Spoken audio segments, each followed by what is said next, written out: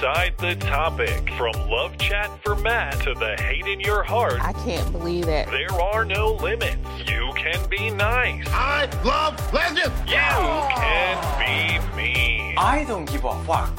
Or you can blow it all up. Oh my God! Every Wednesday at 9, it gets crazy when you get their number and you can call them maybe. And now, here they are, Matt Christensen and Blonde. Hello and welcome to the show. It is the call-in show, the show where you get our number, and we are at your mercy. Hello, Blonde. Welcome back. It was an interesting stream last week in your absence. Yeah. It'll be an interesting one tonight too. We have the draw of being directly up against the vice presidential debate, so who knows how this will go. But the show must go on no matter what. So here we are. Is anybody really? I guess my husband's watching it downstairs. Oh, I just feel like it's going to be Pence looking all serene and then Kamala being the shrew that she is. I have high hopes for Pence. So I will definitely be tuning in to check it out in full when we're done. And as we've tried to do in the past, we will check in on the debate throughout the show. We'll have a listen maybe at our super chat breaks. Because CNN is so copyright happy with YouTube, I can't do the little mini player down in the bottom of the screen like I did last time because Susan gave us a copyright strike for that and threatened to ban our stream for 3 months. So we'll check in by audio. We'll have a little listen. And maybe you guys can clue us in on what's going on the debate front as well. But other than that, we will treat it as a normal call-in show. If you're new to the show, remember, if you'd like to participate, there is a link to the Discord server on which we host the show. That is in the YouTube description. Hop in the server, and the roll call opens up 10 minutes before we go live. Put your name in the roll call at live. I will randomize all the callers, post them back in the server, and we will go in the randomized order. As we pull you into the live room, be sure to hang out in one of the waiting rooms and try to keep your call to 2 or 3 minutes as a gesture of courtesy to your fellow callers. And, yeah, I don't have the energy to be on the clock. I shouldn't tell people that. Then they're just gonna. I'll crack the whip tonight then. Okay, no, I'll keep an eye out. I'll do my normal poor job of keeping time. And of course, we have double. We have double the email questions to get to tonight, too. Not really. It's not so bad. All right. Well, we have 2 weeks worth, I should say. But if you'd like to participate in the show, but you can't do it live, of course, you can send us an email question as well. It's Beauty and the Beta at gmail.com. Put call-in show question in the subject line. All right. I will delay no further. That's a lie. I'll delay a little bit more. We'll take super chat breaks every half hour, of course, as well. But other than that, let's hop into the calls. For the Republic is up first. For the Republic, you're good to go. Hey guys, how's it going? Hi. Oh, just getting through it. What's going on with you? What's on your mind? Well, I figure plenty of people will be talking about the vice presidential debate here tonight, so I'll avoid that. I don't know. I've been thinking. I feel one of the only ways out of this whole ideological mess and the entire mess that we as a country have been put into, large chunk by the expanse of the federal government, is to actually use Article 5 of the Constitution and call a convention of the states and try to fix some of this. Well, the problem is a lot of the states are loonier than the federal government. I know. What do you do with California? Not the majority, in that situation? but yeah.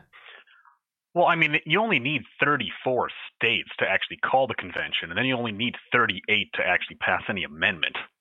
It's a pretty tall order, I don't think though. we'd be able 38? to do it. Yeah. I mean, I could name you. Count New England out. Yeah, you can count the entire West Coast out.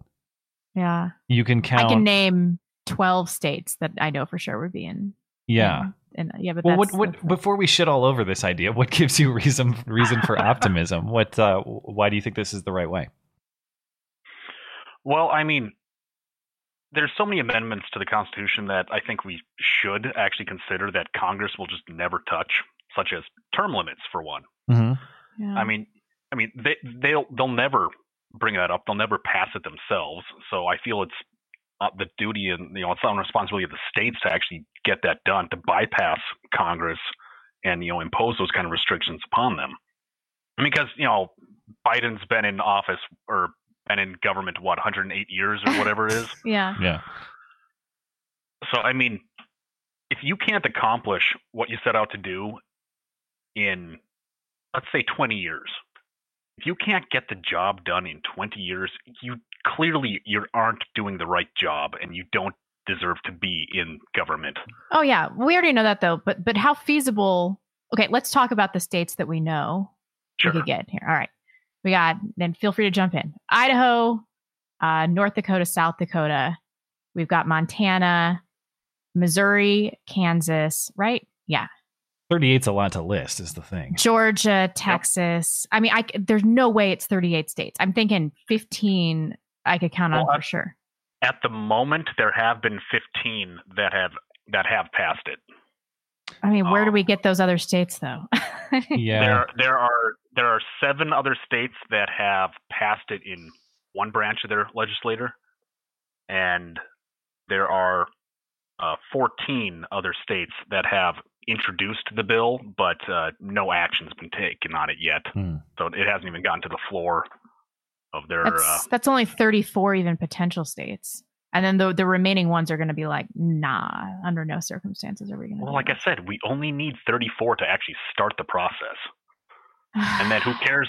Then we only need to convince 4 more states. But yeah, like I said, I mean, we need term limits. We need something like a balanced budget amendment, so that like Congress does not get paid unless we actually have a balanced federal budget, something like that.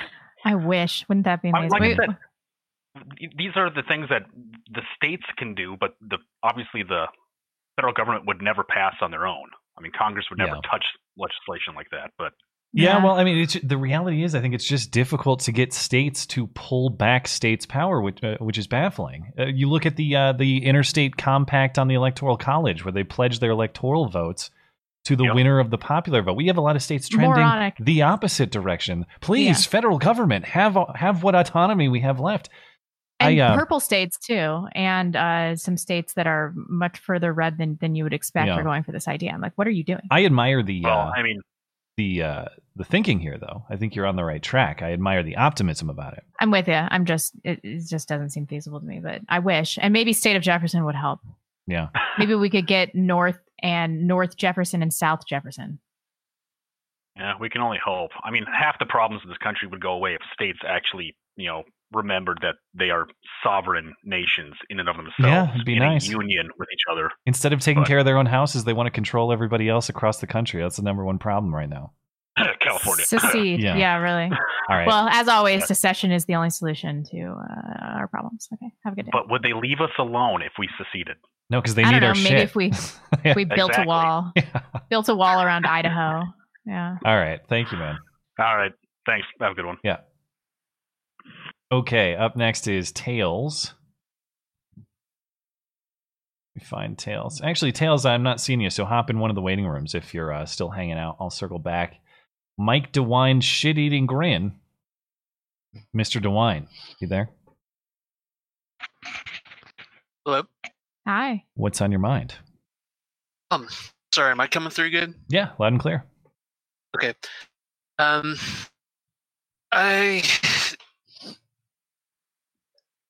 know a lot of people are just, frustrated with everything going on with the government. Still the shutdown is, affecting a lot of people. Yeah. And as I said when I first called in, I do work for the government, and I get a chance to talk to those people who are, really affected by all this. And again, like I was saying, people are frustrated and they don't know exactly what to do. And I think that's kind of why people, the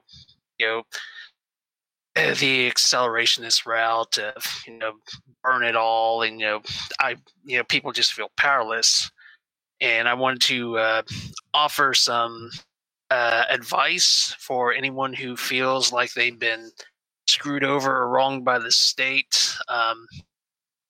The easiest way to get back at your state government, since they're the ones who are screwing you over currently at the moment,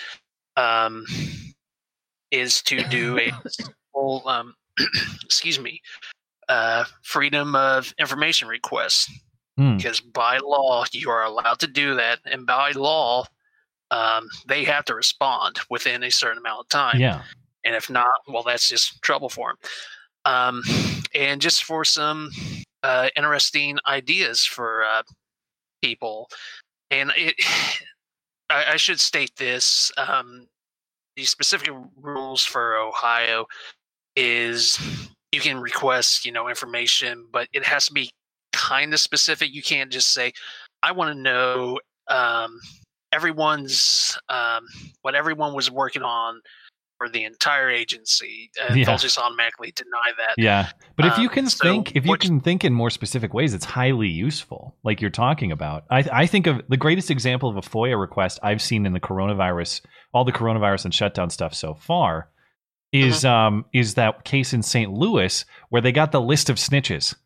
Where they basically snitched on the snitches. Yeah. That was fantastic. But you can think of things like that. Well, if I could give a few examples, stuff that I know that John Q. Public usually won't even think about. Fleet reports. Almost every agency has some sort of fleet cars. I know in Ohio, we typically go through DAS, which is the Department of Administrative Services. But we still have to keep records, requests, receipts, keep a vehicle log, all that jazz for anything that happens with our vehicles. Well, what's your thinking on that? How would that information? If you ask for them, if they're anything like most of the agencies I've been talking to, vehicles have just been sitting for 4 or 5 months, and those vehicle logs have been out in the sun, and they're completely washed out. And then nobody can go into the office and take care of the running the reports. So just ask for a vehicle request, and then when things are just screwed up, that halts the agency. That's going to stop everything. Another fun one is you're thinking of sabotage as opposed to. I was thinking like get information that exposes the corona hypocrisy and the lockdown hypocrisy. Oh no, I think we've had more than enough of exposing. You're thinking hypocrisy. Just make it hard for. You're thinking like just screw with them type stuff. That's okay. 100%, 100%. And again, you put in those requests, and if it is not too incredibly broad, they have to by law respond to it. So, but I guess my worry is, so we're punishing local county clerk lady or some administrative assistant in the state capitol. They aren't the people who did this sort of thing. No. That's why I said state government. Any of the agencies. But the county does not. The county does not. They do not fall under the jurisdiction of the state. They fall underneath the jurisdiction of their county or whatever municipality. So if you go to what's it? Go to liquor control and say, I want to know where your inventory is. What's going on with this? And if they're like anything like every single other agency, they're working at home, they're working remotely, they're working with the state agency computers. I can guarantee you they are not keeping track of that. And this is, and yeah, I'm 100% saying this is the way to sabotage. Yeah, I guess I'm just saying for me, like the people my governor, my county health board, the people that made the decisions that screwed over people's lives, like the secretary who handles vehicle logs at some state agent. I mean, yeah, they're part of the monster, I suppose, but I'm less interested in making her life hell than the governor who made our lives hell. I understand that, but at the same time, we are willfully taking tax dollars, and I can almost guarantee you that is nowhere near that innocent. I know with our agency, we don't have like a dedicated fleet person. It's just handed to someone, and they just kind of flitter around. The reports are never handed in on time. I cannot stress enough how slow, awkward, and ill-managed or even mismanaged, I guess, proper way of saying it, government runs, at least on the state level. Well, and it's compounded at the federal level. Yeah. We got to let you go, man. But thank you for the creative thinking. Yeah. Good luck out there. Yeah. Have a good night. You too. Okay. Contrary Christian. That's a new name, I think. Contrary Christian, you there? Let him hang out a second. After that, it is Mustache Asian. Mustache Asian, you there? Oh, hey. How's it going? Oh, yeah, I'm kind of lagging behind, so not sure. What's on your mind, man? Yeah, today I had a good little chat with an old friend from graduate school, and we talk, and we don't, both of them believe in this corona bullshit, but that's just kind of tangent. But yeah, they just, good to have somebody to talk to, at least face to face for a little bit. A relic of the past, man. Real human contact. Remember those days. Contact, yeah. And good to have somebody who doesn't buy this BS.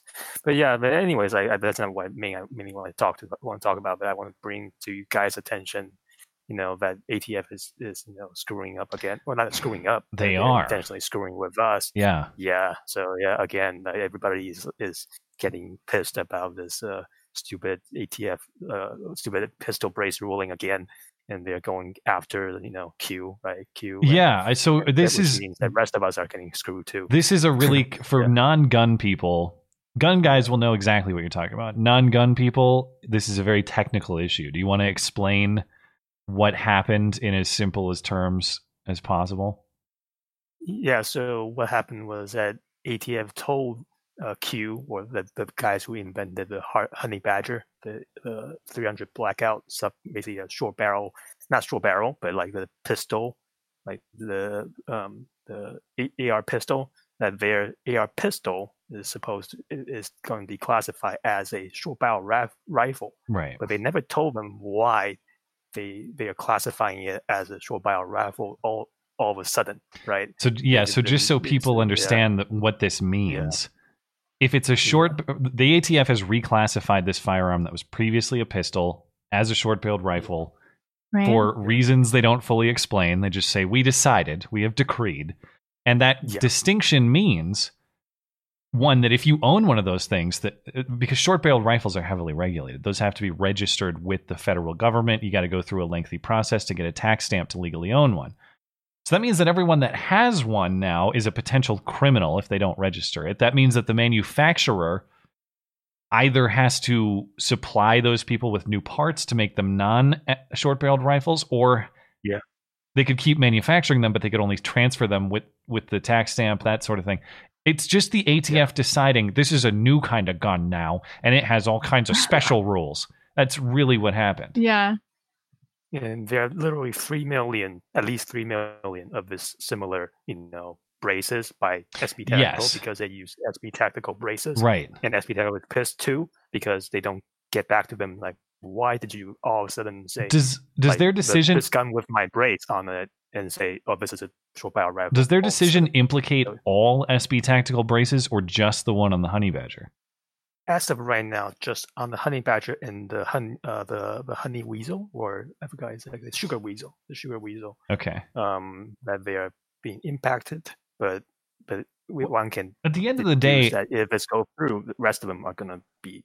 Yeah. At the end of the day, I don't think this will withstand scrutiny in the courts because, of course, per Heller, the commonly owned, the rule of commonly owned is how they've decided Second Amendment decisions in the past. That is to say, the Second Amendment protects people keeping and bearing commonly owned weapons, which is a standard I don't like because what's commonly owned has been historically defined by the government itself. But to the point you're making, there are thousands of these braces out there in public possession right now. To declare them illegal overnight, or to at least declare the firearms to which they're attached illegal, or not illegal, but short-barreled rifles overnight, that would have such... I mean, first of all, it flies in the face of the Heller decision, but second of all, it's just wildly impractical. I mean, you've turned thousands of people into potential felons on a whim. Yep. At least millions. Like, because SB Tactical, the good thing about them is that they let it go for this long. They didn't snub it out at the beginning, say, oh, this is not legal, and now they let it run. Like, and now it's like millions, and people are going to be pissed. Like, they're going to be pushed back, on their bullshit. Everyone's going to get Randy Weavered very soon. So and how are they going to enforce it, right? Like, this is essentially like a gun ban, right? Like assault weapons ban. just over one feature. Yeah, it's just totally impractical. It's like declaring handguns banned. Maybe not quite on that scale, but it's large. The amount of people who have these things is very large. Definitely. So yeah, so it's just people need to get on GOA or FPC and believe all of them. At least this time, NRA was trying to do something. I was going to say this is how bad it is, Blonde. This is how you know it's bad. The NRA actually gives a shit. The NRA released a statement of opposition, and they're like, "Whoa, okay, that's finally the NRA has decided to get off their asses and at least say something." That's how you know it's bad. Yeah. Actually, like according to Q, they initially didn't even respond. Like they initially say, "Oh, we're gonna do something," but like the ATF, they kind of went silent for a few weeks until Q said, "Okay, we're gonna go public with this thing because we have to. Like we have a responsibility to our customers to inform them that this is a ruling or decision, interpretation, whatever." So yeah, and then NRA said, "Oh, okay, we'll send out millions of emails to our people." Yeah. Yeah, so still dragging their feet anyway. All right, well, don't have any boating accidents. Bury all your treasure very deep, all that. Yeah. Good luck, man. All right, cool. Yeah. All right, you too, man. Later. Yeah, that is a bullshit development in the last couple of days that gun people are very much going to care about. But I think just to connect this back to people who aren't necessarily gun people, remove guns from it and just imagine the federal government declared property you've owned for years on a whim illegal. It's assault property now. So you have to pay the government $200 to own it, or you have to modify it, or you have to trash it. Like if they decided you had an assault car on a whim, take that spoiler off of it or something like that. Such nonsense. Anyway, Contrary Christian, you there? All right, we'll let him hang out a second. Chet Nick. Up after that. Chat, you there? All right, we'll keep moving along. Red Falcor cheats. Red Falcor always finds his way in, but we'll pretend that he plays by the rules. Don't bother me when you're done. Mr. Falcor, you there? Hey, what's on your mind? How's it going, guys? Oh, I was just thinking about. No, go ahead. Sorry, I was accusing you of cheating again, but I don't think you heard. Yeah, I didn't get in last time, so you can't call me a cheater this time. You always got to cover your ass one way or another. Is Blonde there, by the way? Yeah. I can't tell. Can you hear me? Hello. Yes, I can hear you. Excellent. Looks like I'm in a full house as well. Got everybody in the room. Yeah, right, we got some people who I don't know if they're having mic problems or what, but I'm letting them hang out. It's been an interesting night. I was just having a interesting discussion with my wife over civil unions versus marriages. Oh, really? And I'm wondering if the two of you sort of have an opinion on the topic. I don't know. You got to make it legal. Although civil unions are legal, aren't they? Well, now per the court, marriage has to be everything. All states have to recognize gay marriage, period. Oh, you were talking about gay civil unions? I was thinking for some reason when you live with somebody for like 10 years, you're just assumed I was thinking gay marriage. Yeah, I was thinking gay marriage as well. Okay. Why was I thinking that? Is that also called a civil union? Maybe. I think not quite. It has another name, I think.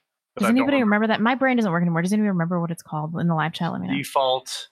You're thinking common law marriage. Common law marriage. There it is. That's what I was thinking of. Yeah. Oh, so you're talking about the difference between heterosexual, like the validity of heterosexual marriage and civil unions between gay men? Yeah. Presumably. Yeah.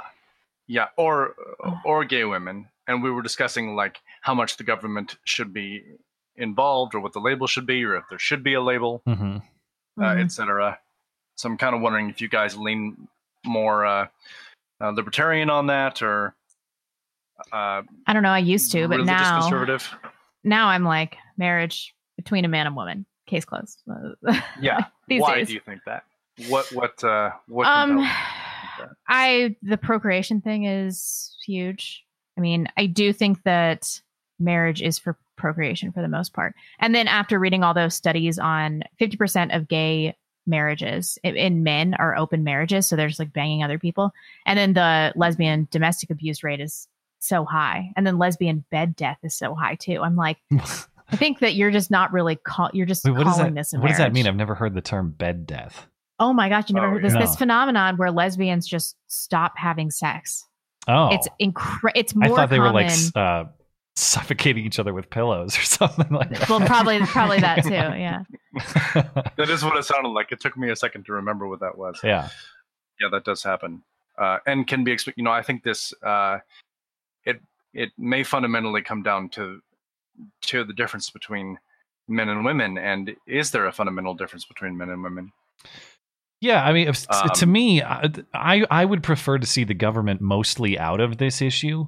That said, I think that I don't think that we can pretend that these are the exact same things. As long as nobody's rights are being violated, I don't really want to criminalize anything or ban anything. And I don't think anybody's rights are violated by gay marriage. That said, I think there's a big push in the social science community in particular to show that no, gay marriage is exactly the same as heterosexual marriage. And I just think that they're qualitatively different things. I think that the purpose of marriage in the way that you're describing is the creation of children and the raising of children. That's not to say that someone should be banned from living a different lifestyle. And I don't want any sort of legal protection or distinction on that sort of thing necessarily, at least just in terms of the way people are living their lives. But I really reject the push that these are the exact same thing. That's kind of what bugs me. As far as government, I don't care. I don't think it's really the state's business. As far as how we should view these things socially, that is where I think it's a lot dicier. Yeah, she argues that why view them as different when we can view them as more similar? And again, I think it's it gets down to the gender discussion more than anything. I mean, can we view them as more similar? Gender roles, sort of thing. What are the gender roles in a homosexual marriage? It's a good question. You got your bears and your twinks. Come on.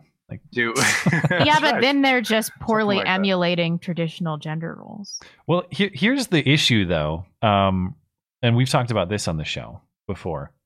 Let's take the hardest stance possible, like the stance that it shouldn't be a thing and it should be outlawed. And gay men, for example, should grin and bear it and marry a woman, right? For the sake of bearing children or something like that. Marry a lesbian. Oh, marry a lesbian. Well, the difficulty with that too, there are pitfalls as we've talked. How will you ever have sex in order to? Just close your eyes, lay back, and think of England. The pitfalls there is even if that's what the individual decided he wanted to do. He wasn't even forced to do it, but he decided that's what he wants to do. How do you set that sort of thing up with the woman, like even if she's participating in good faith? I mean, there has to be deception, or there has to be knowledge of like, listen, I'm more attracted to dudes than you, but we're going to try this. Yeah, but maybe she's like a homely chick, and that's a situation that she's willing to get into. Or maybe she's not super interested in sex, but they'll just have one or two kids, and she's asexual, he's gay. I can see situations where this would work. And then they just have a great friendship and pick out drapes together. What are your thoughts before we let you go? I did want to in exchange with her, my wife has a K-pop thing that she wants to promote real quick. Okay. So maybe I should use my time for that instead. Well, tell me one sentence what your view is. I want to know. Yeah, sure. It's I'm kind of the more libertarian camp, the Ben Shapiro camp, where I just want the government out of marriage entirely. But I also I think that there is a fundamental difference between men and women, such that it may dictate a need for marital partnerships where possible. But as Blonde said, there's probably a lot of ways to do that that don't necessarily involve completely betraying one's nature as they view it. So okay, that's how it appears to me. All right, what's your K-pop plug? Real quick, if everybody who has a bit of time on their hands can vote for GOT7, GOT7 as top social artist for the Billboard Music Awards, that would go a long way. All right. And you never know, this may help bring my wife into our ideological fold. We have a conversion to do. Yeah, that's right. That's right. All right. Thank you, man. Yes, I appreciate it. Have a good night.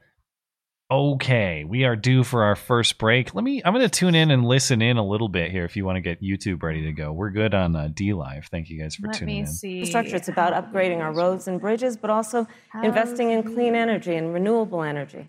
Joe is going to invest that money in what we need to do around innovation. There was a time when our country believed in science and invested in research and development. I'm sorry, so that I we keep were yawning. an innovation leader on the globe. Oh, did you put the debate on? Sorry. Joe Biden I did. will She's use just... that money to invest in education. So, for example, it looks very well behaved compared to college, it will be free. Looks very well behaved compared to the presidential debate. All right, you got any? Should I read some of these? Yeah, go for it. This is from Gannon. Hey, Blonde, have you seen any of Father James Altman's videos? He's super based on coronavirus, culture, and politics. Cause outrage by saying you cannot be Catholic and be a Democrat. I think you would really appreciate him. No, but I am constantly getting sent his videos. I'm not a good Catholic. It's bad. Axeman Titan says, YouTube channel Liberty Doll, who's been on the show several times, said that if you air C-SPAN footage of the debates, you won't get a copyright strike. Really? It has to be C-SPAN? Is that the kicker? I guess so. Yeah, well, we'll just check in with audio for tonight, but maybe I can test that theory in the future. Although I don't think any of the remaining debates are on Wednesday nights, as far as I know. Oh, really? I think there's a Thursday. I don't know when the last one is, though. Black Magic. I Googled Chris Wallace's ethnicity after the last debate. I think he was Scot or Anglo. Know what I found, Skag? Go ahead. Take a guess. I can wait. 3 guesses and the first 2 don't count. Why even bother Googling it? I mean, can't you just look at his face? Come on. Laurel says, balkanization is not a way to avoid the boog. It is a way to end it. First, because boog has to happen to convince them to balkanize. And second, to convince them not to simply attack us after we split. I know. Dying Light of the West, a big donation. Thank you, sir. If you are part of a society that votes, then do so. There may be no candidates and no measures you want to vote for, but there are certain to be ones you want to vote against. In case of doubt, vote against. By this rule, you will rarely. I am not going to be niggardly. Thank you. I always hate voting against things. Got to do it. But you sort of have to. And I would say that Trump has actually, I would say I'm voting more for him this time around than I was in 2016. It was almost more of like a vote to watch people's heads explode in 2016. This time around, I think he's done enough positive things that I can at least consider some of it a vote for him. But there's no doubt that a lot of it is just playing defense against how insane the Democratic Party is. Yeah, I guess so. I mean, but he's done a lot wrong too. I mean, truthfully, I don't really think he deserves my vote. I'll vote for him. Oh, I was going to ask you, I'm still registered in King County. Mm-hmm. Should I vote in King County? Isn't that illegal though? Wouldn't that be a law breaking? No. It's not illegal. I do not believe it's illegal. Get this. Well, listen, my vote doesn't count in either place. I'm going to say you should vote. You should do the right thing. You should vote where you live. You definitely shouldn't vote twice because that would be a crime. But I don't think it's illegal though. Oh, do you have a residence there? Is that why? As of 2 weeks ago, I no longer do. Oh, so maybe it's technically square. If I don't know what the deadline for that sort of thing is. Well, where do you think my vote, if it's not illegal, where do you think my vote would count? You should more? vote accelerationist in Seattle. That's what you should do.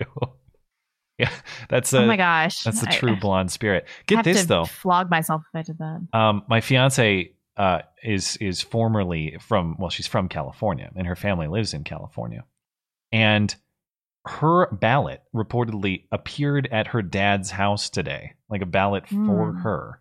And also, there are other members of her family, parents with older kids. All those kids are getting ballots at their parents' house where they don't live and haven't lived for years in California. Now, I mean, every person in the graveyard votes in California, so it probably doesn't matter that much. Yeah, but I don't like it, though. It's weird. And she hasn't lived in California for a couple of years now. So how many years? 2. Damn, that seems like more than an oversight. Although you have to think about bureaucratic incompetence too.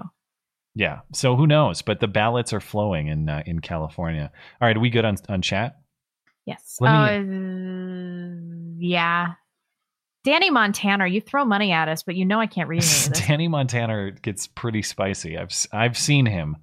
I don't have that one in front of me though. This isn't so bad. He says, I promise I was just talking about a video game last show. Anywho, I'm digging Matt's shirt. It's got a great connection to my favorite historical figure, the Mustache Man. This is actually this is a shirt from the Gold and Silver Pawn Shop in Las Vegas, like the Pawn Stars show. Because I used to love that show so much. The last time I went through Vegas, I had to go to the shop. But that was like 2 years ago. But yeah. Anyway, all right. Let me. Kamala's talking about something. Let me listen in on her for maybe 30 seconds and see what they're talking about. And what it also did is it saved those families who otherwise were going bankrupt because of hospital bills they could not afford. On the other hand, you have Donald Trump, who's in court right now, trying to get rid of the Affordable Care Act, which means that you will lose protections if you have pre-existing conditions. And this is very important, Susan. Yes, and it's important. We need to give Vice President. He interrupted me. Oh, the moderator's name is Susan. That's great. Very appropriate. Oh, really? They're talking Affordable Care Act and the protection of people with pre-existing conditions. Honestly, I mean, I haven't seen much of it, but this looks comparatively boring. Let's see. It looks comparatively well behaved. But let's hop back into our I do have a couple on Streamlabs, actually. Phil says Derek Chauvin got out on bail tonight. Good to see they can't keep a good man down. Ooh. He did. It was $1 million. I saw it reported. But he's out. Yes. So is there going to be rioting? It was a non-cash bail. Anonymous says, a month ago, the place I work said they will implement anti-racist training. Figuring out how to fight back. I will not take this quote-unquote training, more like indoctrination. Even if it costs me my job, I don't believe that being silent is a viable option. Well, I can't tell you how many questions and thoughts we get about this sort of thing from people in school, from people at work, who have to make the decision when they say, I know this is bullshit. Should I just grin and bear it to save my school or save my income? Or should I speak out? And the answer that we always say, or at least from our perspective, is you got to evaluate your position. And if you're a freshman in college, I suppose if you're a senior about to get out of there, just deal with it and get out of there and make a change elsewhere. If you're a super low level employee at your place of work, maybe you wait till you gain a little more influence to make that fight. If you're in position and you've decided I'm going to make this fight, I'm going to pick this fight rather. The only thing I would say, and of course, easier said than done, I'm not having to do this, so it takes a lot of courage. But I would say if you do it, you go all in. Like you don't be passive about it. You don't be shy about it. I would say you got to be as firm as possible, but maybe you even talk to other people about it first. Maybe you make a movement out of it. Maybe you get a whole bunch of people to go with you. If you show up with 10 coworkers instead of just you, probably matters a lot more. Mm-hmm. So if you've decided you go for it, I hope you do. And I hope you go for it all in. So good luck. And all right, let's hop back into callers. We left off with Red Falcor. Contrary Christian and Chet, if you're still listening, hop in whenever you like. Malchus is up after that. Malchus, you're good to go if you're ready. Yes, can you hear me? Yes, sir. Yeah. Oh, cool. Well, first off, I want to thank you for actually really being my sanity safe space last summer.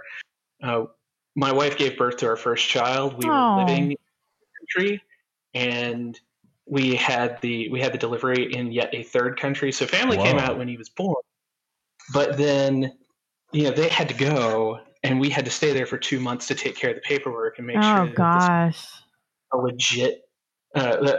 This wasn't like an illegal adoption or something. So every time difference. So every Monday morning, every Thursday morning, something a couple of Americans, chill, casual. It really was our sanity safe space. So thank you for that. We're glad to hear that, and congrats on your kid. Is everything good now? Did you get through it? Oh yeah. we came back to the U.S., got evacuated because of the Wu flu. So we're here now. He's fine. Wow. So it's all good. But no, what I wanted to call and talk to you about is I am not a professional theologian, but I am an amateur theologian. Sure. So I know that Blonde is, recently converted to Catholicism, and Matt, you're on your spiritual journey. So first off, I remember Blonde said a couple of weeks ago talking about, I don't know if all the sins are going to land me in hell. Jesus' sacrifice is what gets you out of hell. Obviously you don't want to sin because Jesus is Lord, and there are consequences for sinning, both temporal and eternal. But it is his sacrifice that gets you into heaven, not a lack of sinning. I know, but I'm hung up. I'm committing a grave sin every day by thinking that God can't. I haven't done anything that bad, but I'm really hard on myself.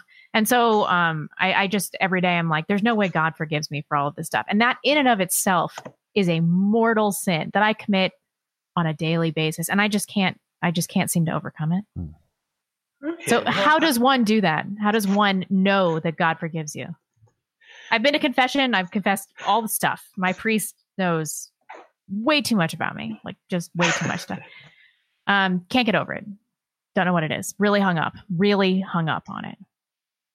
Well, the thing I always try to think back on is there at the crucifixion, you had this guy on a cross, and that's like a painful way to die. And he was like, why did I deserve this? And Jesus saved him. So if he can save that guy, I'm pretty sure that whatever you've done is not that bad.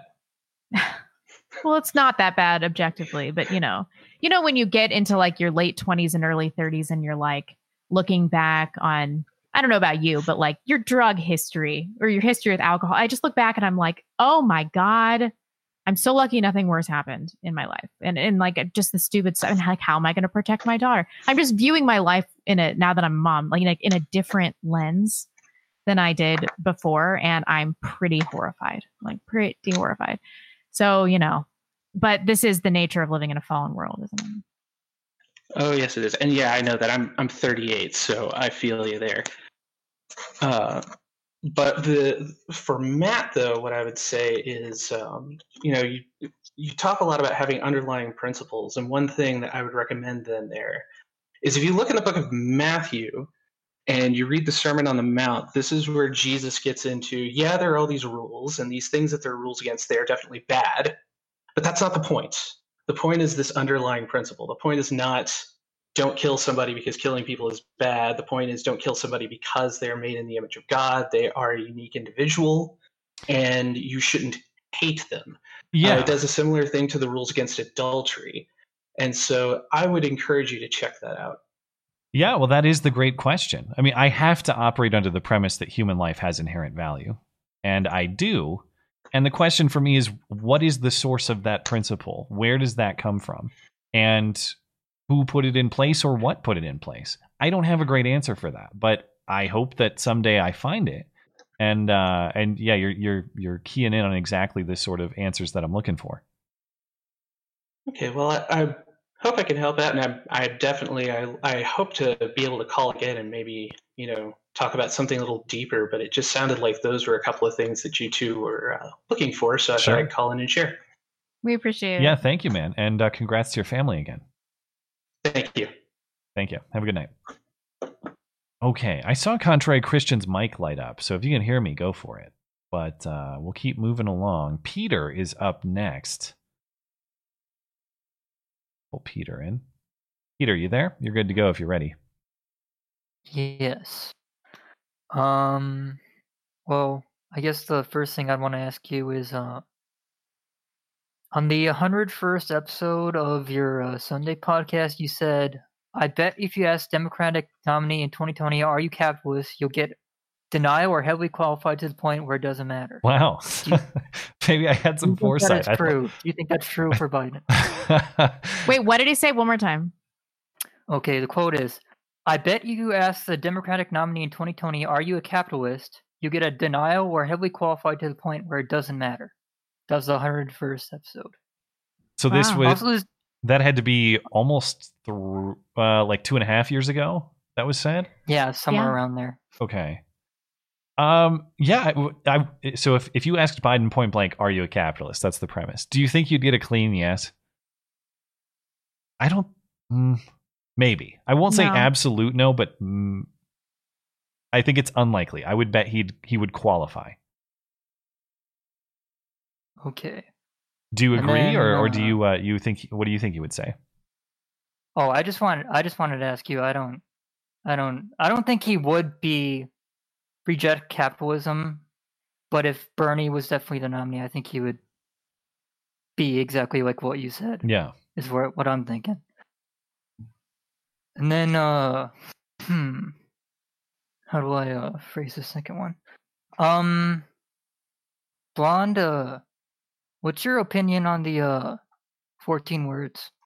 I mean, I think there's nothing controversial about them. Yet, I am acutely aware that if you say them, it's straight up career suicide. That's not true. I've said them on the show.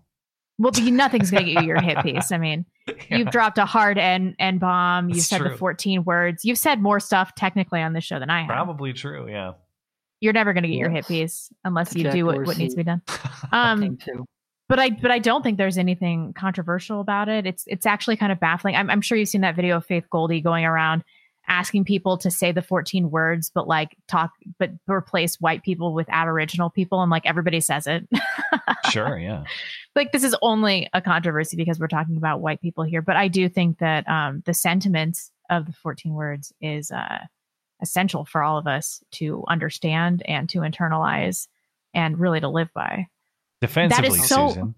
I mean, saying that is more. I mean, what is controversial? I get the point that you're making. Yeah, to me, it's the point that Faith Goldie is illustrating. I think is especially important.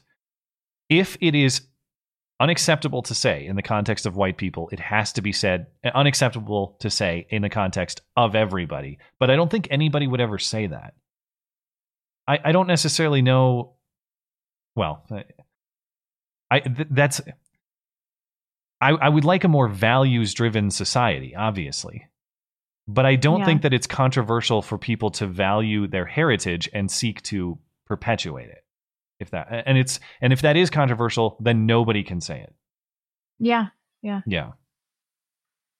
I guess the main reason I did it is because I've watched like all of your content basically for the Sundays and call-in shows, and over the course of watching that, I included like a few choice quotes like per episode and all that. Mm-hmm.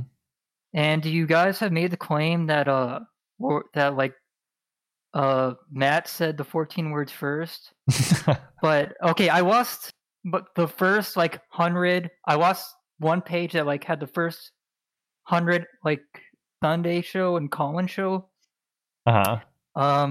quotes and all that. I'm gonna try to go a little faster, but I lost that, and I'm pretty sure that Blonde says it first, even though multiple times you say that. And I've said it on this show. Maybe it was a super chat twice. Or something. I can actually bring it up right now. Oh nope, don't do that. I won't. But I'm pretty sure that early on in those first that you said something similar to that, except for you weren't as apologetic, and you answered exactly how I think you would. Was it a Sunday stream or a Wednesday stream? It was definitely a call-in show. Oh yeah. Well, yeah. Okay. Those are spicier. I don't think I would say that on Sunday.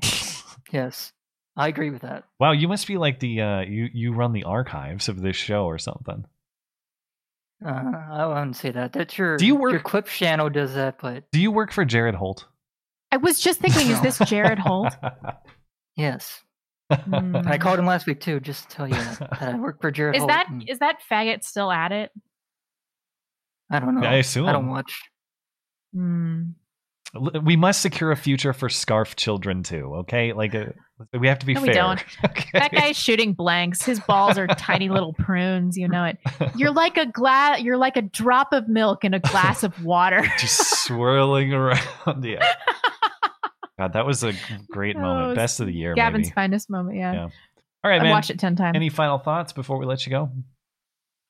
No, I just like watching you guys. Well, thank you. Trying to get us in trouble too, though. You know? Yes, I don't mean to do that. No, I'm just a fan, and I like that you guys have I appreciate stayed consistent over the years, and I appreciate that you guys have like changed your minds on something because you guys have gone a long way, even if some people think you haven't. Well, I appreciate the callbacks too, because it's like it's hard to even remember shit you said a year and a half ago. I mean, you could have told me that quote, I wouldn't have thought that I said it. I don't know. You don't remember the things you said that long ago. Yes. Well, you will have a great night. You as well. Thank you, man. Let's see. Stogies and broomsticks. Stogies, you there? Yeah. Can you hear me? Yes, sir. What's on your mind? Oh, first of all, I guess I want to tell you congratulations on your upcoming nuptials. Oh, well, thank you. It's crunch time for sure, man. I'm sweating and I'm running all kinds of errands and trying to get things done and all that. Yeah. I'll wait till you're actually at the altar. You'll really be sweating. Oh, I think as soon as rings are on fingers and the paperwork is all signed and all that, I am going to relax in a way I probably haven't this entire year. I'm really looking forward to it. And then you guys can finally have sex. Well, yeah, we'll go with that. I just had a real quick political question for you guys to get your idea on it. Sure. Since we got age restrictions on running for offices, like 25 for the House, 35 for the Senate, what about an age restriction on maximum age to run for office? Do you think that would be appropriate? I would think that's at least as appropriate as minimum age. I can't really make an argument why one should be valid and the other not. The only thing that makes me a little nervous about either is I really do want to defend states' rights to have whomever represent them they select. That's the thing that makes me a little nervous about term limits as well. But if you want to send a 25-year-old to Congress, have at it. If you want to send Joe Biden's grandpa to Congress, have at it. Even though but I think that works fine in a system where you actually go to DC to represent your state. Of course, that's not really what happens anymore. Now you go to DC to control everyone across the country. So fair enough. Maybe we ought to start thinking about what you're describing there. What do you think about it? I think there should be both as well as term limits, but good luck getting it to go. Yeah. What do you think? Should we boot the elderly from Congress, Blonde? Fuck yeah, we should. What's the limit? Age 70. 70? Yeah. Well, you have to retest for your driver's license every year at 70, so why not? I think I'm being generous too. People start to get really annoying around 60, whatever age my mom is. If you're collecting Social Security, then get the hell out. Is that get out? Is that the rule? 55 seems young to me now. Honestly, Isn't it 65? Isn't it? I thought it's 55. I think. No, right? Isn't it? No. 65? Yeah, because my parents are about to collect. They won't like me saying that, but no. I mean, now that my parents are getting older, like my dad's 68 or something, and that doesn't seem nearly as old as it seemed a long time ago. Like he still seems like a younger, vibrant man to me, just kind of limping around a little bit. And there's a lot of variability. I mean, there are people who there are a lot of people who are in their 70s who are with it and totally fine. There are a lot of people in their 60s who make Joe Biden look look totally coherent. So I don't know. Maybe 35 to 70. Should we have a hard age cutoff, or should we just say you have to be evaluated? Evaluated would be good, but if we're going to have a hard minimum age, you should have a hard maximum age. I can't argue with you there. I can't imagine making an argument for minimum but not maximum. What would be the distinction? Yep. I don't know. If you shouldn't send children to Congress, why should you send the elderly who are basically children? I don't know. My thought on it. Yeah. Anything else before we let you go? No. Keep up the good work, guys. Thank you. Have a good night.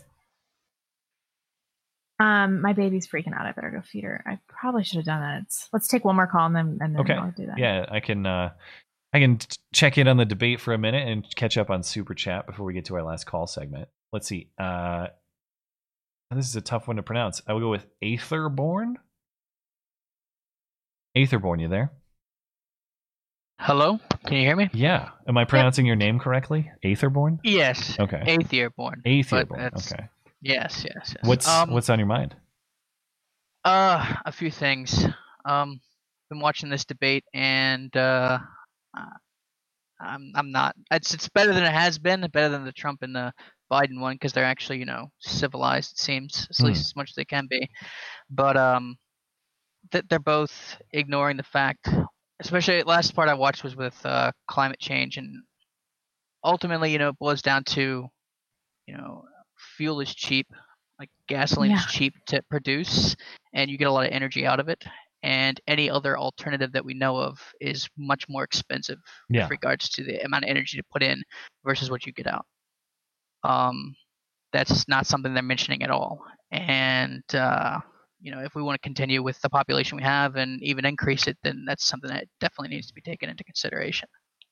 The other thing, of course, is with regards to climate change. There's pollution and things of that nature, but the biggest problem is not the United States. It doesn't matter how much we do. Of course, we should be working towards it, but in the end, there are other countries that are doing far worse than we are, and those need to be addressed as well.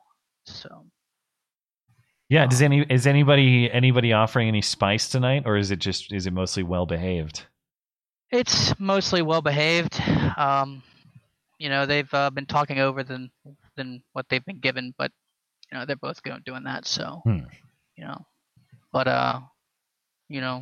and Kamala's doing her standard, I'm empathetic to you, vote for me situation. So yeah, nobody's buying it. It's fucking annoying, is what it is. Have you had a chance to talk to Orwell's ghost? No. What's going on? He and I had a discussion a few weeks back. I was just wondering if you got in contact with him. No. But anyway, he wants to get in contact with you, so all right, well, take that as you will. Just send me an email anytime. The other thing is, did you hear that Tim, that you were mentioned on Tim's podcast or Timcast, and he said he'd like to have y'all on the show? Did you say y'all? Yes, I did. I said y'all. Blondes I'm Southern. too? Deal with it. No. I did he include blonde? Because I have shit. I've taken so many shits on the face of Tim Pool. That's true. I've just shit in his beanie over and over, and then just smashed it on his head. It's true. There's just no way that he's invited me on it. Now, I'm pretty sure he just said Matt. It was Matt, Blonde, and Styx were what was mentioned, and he said he'd like to have y'all on the show, and Lauren Chen sung your praises, so take that as you will. Well, that's very nice. I will have to have a listen. I do love Lauren Chen. Number one Asian is whatever mix of Asian Lauren Chen is. The right ratio. Yeah. I know that, and all the best to her, of course. I know her dad is sick, and she's been going through a big ordeal with that. Yeah, her dad. Well, I don't want to comment on what he has because I'm not 100% sure, but her dad has a serious illness, and she has had a lot of difficulty in getting her dad treatment in Canada because of, one, being Canada, and two, all the coronavirus stuff.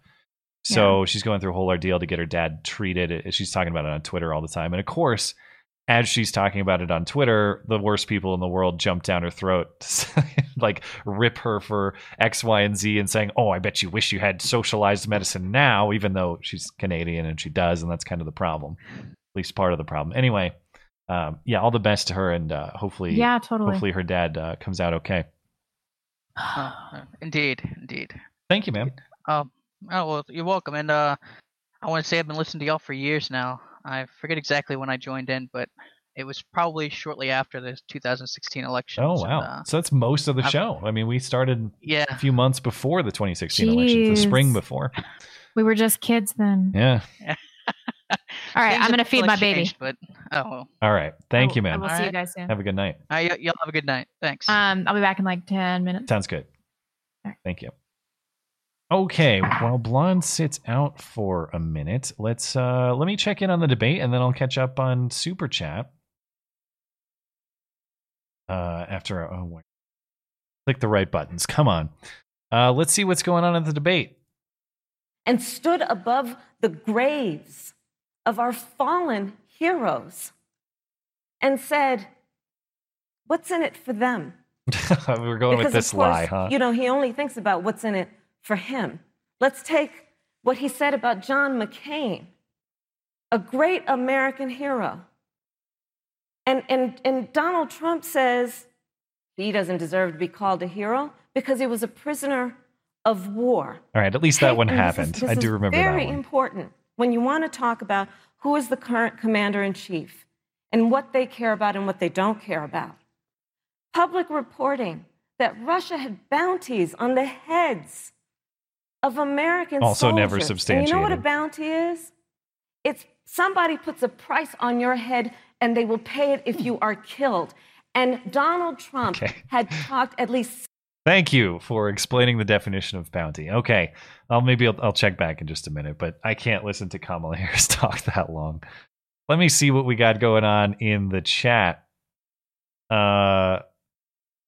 Let's see. Tori D says, a new demand has been issued from Gavin Newsom's office to mask up while chewing food. Release the catapult of hate. I did see that. That is hilarious. If people didn't see, the California governor's office on Twitter put up not just a statement, but a graphic about how you're supposed to, when you go to eat at a restaurant, I assume this doesn't apply in your home, but you go to eat at a restaurant, outdoor only in a lot of places in California still, I think. You sit down at your table, masked, of course.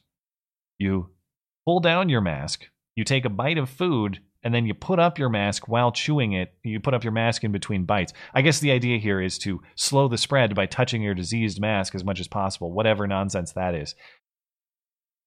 Absolute silliness. But again, the serious point I think we need to emphasize and understand here is just take note of how all of these restrictions and guidelines and suggestions, how all of this creeps in one direction. The premise the whole time is, just give us a little bit more of your freedom so that you can get your freedom back in a month from now or a few months from now. But it hasn't gone that way in a lot of places. You haven't really traded temporary restrictions now for a restoration of your freedom later. Here we are 6 months plus, and a lot of basic American freedom hasn't been restored. So, it just goes to show that yesterday's reasonable restrictions suddenly creep into graphics about how you're supposed to put your mask up in between bites. And that's not even the full extent of the absurdity that they'll go to. I guarantee there's more to come out of California.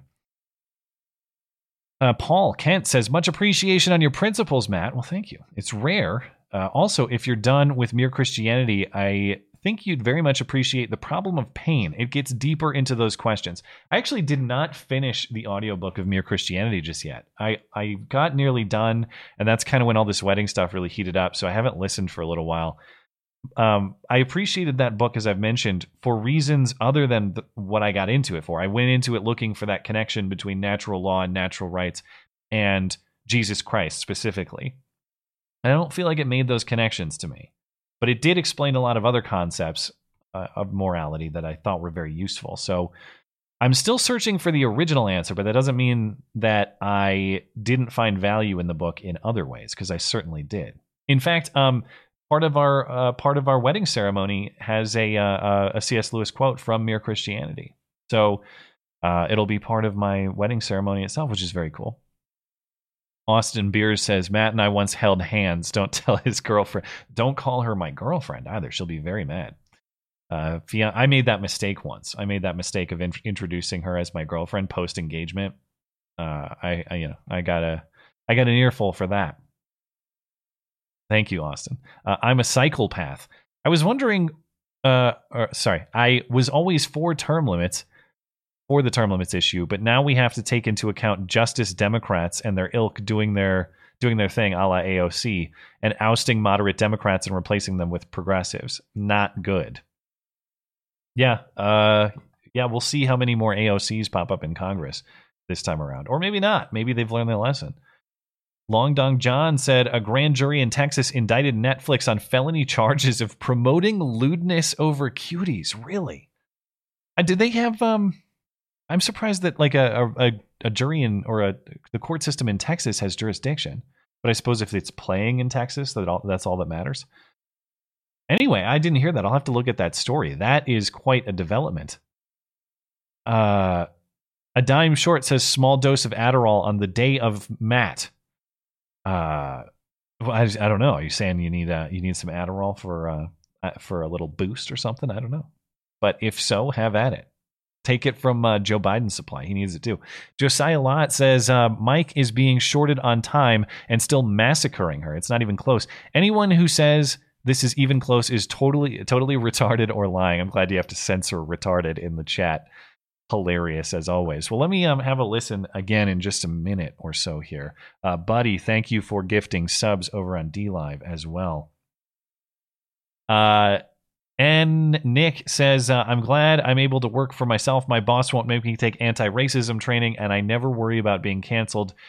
Good to be unfuckwithable. That's a great term. Now take my money and keep up the good work. Well, thank you, Nick. That is much appreciated.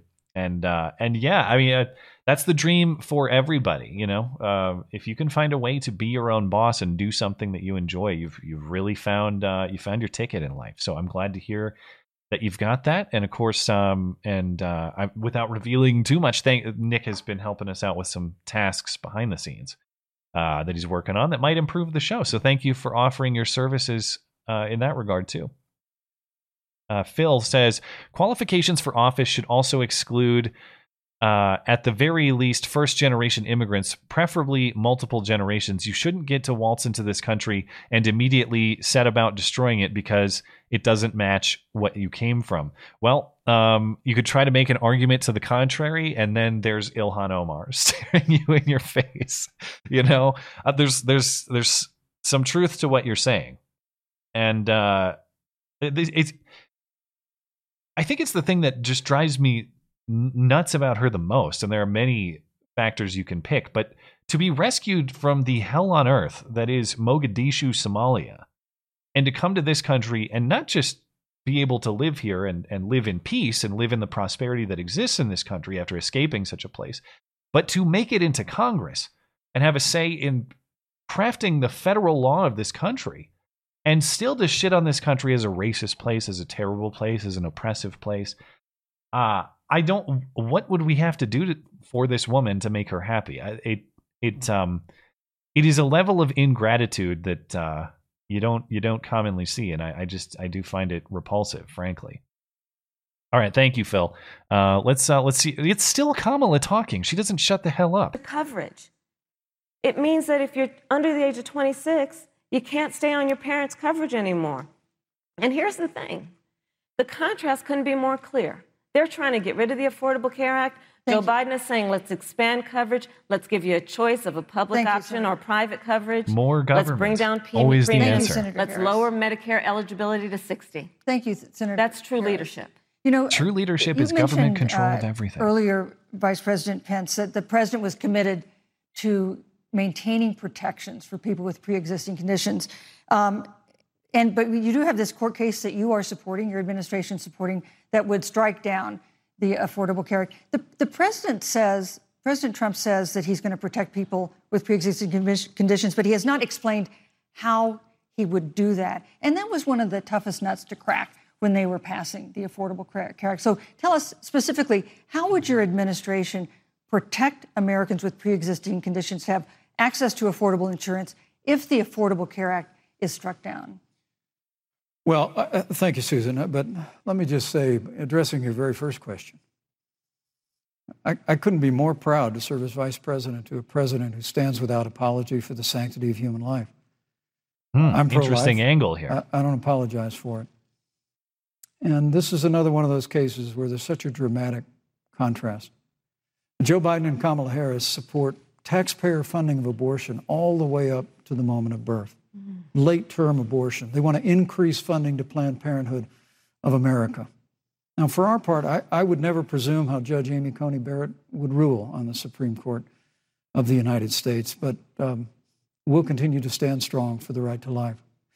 Well, interesting angle there from Pence, pivoting to the abortion angle on the protection of people with pre-existing conditions. I think Mike Pence is listen, I think he's a smart guy. I think he is skilled in what he does, and I think he's a good vice president, to be honest. But the dude makes vanilla look exciting. I mean, my God, this guy.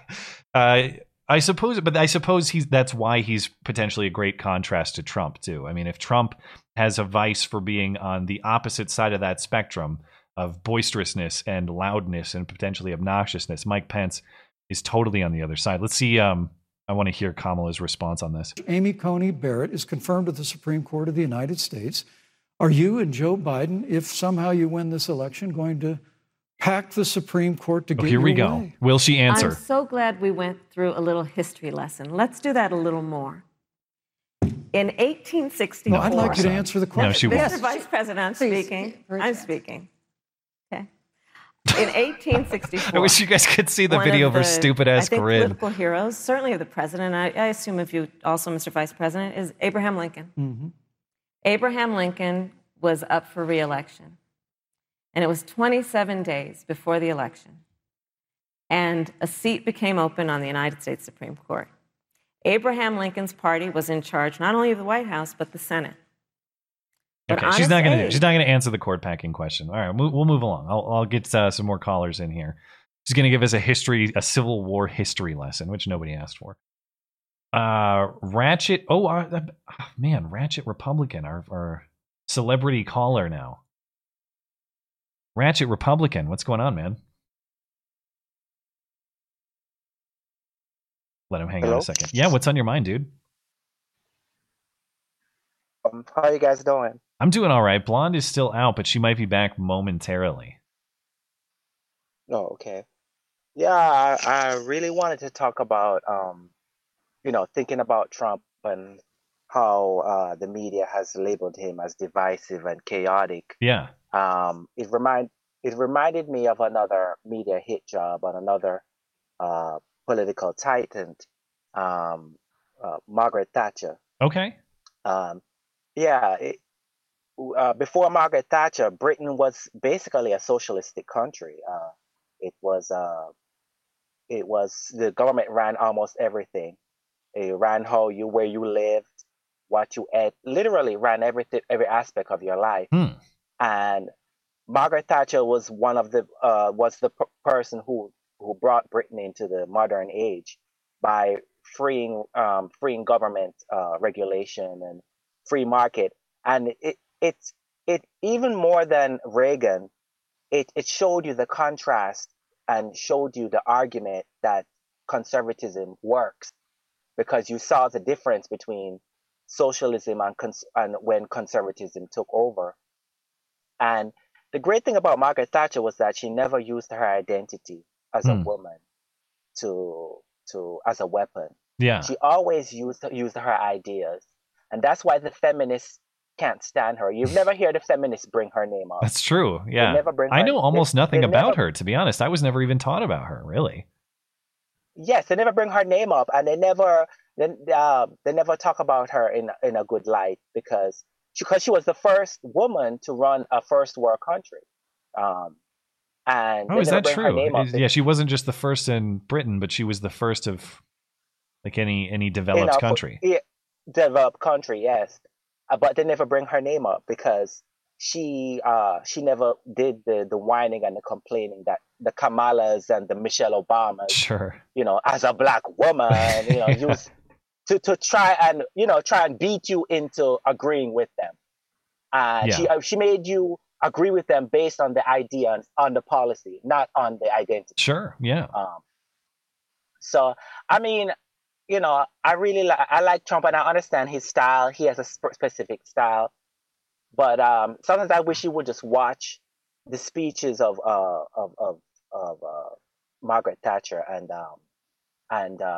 probably take some tips from her, because she was tough. She was tough as nails because the government hated her. Everybody hated her. They called her all types of names, just like he did. Damn it! This is my favorite caller. How late am I? He's glad to have you back. He's talking about how Margaret Thatcher was smeared or disrespected in ways that are similar to Trump. Yes, that's true. She even now they're trying to put a statue up in her hometown, and they had literally not riots but protests against it. And this woman did so much for this country. What is the rationale? Was she racist or something? Why do they hate her? No, because they say that she was mean. The same arguments that they make against conservatives. Yeah. Because what Margaret Thatcher had to do was that she had to make changes in society that were hard.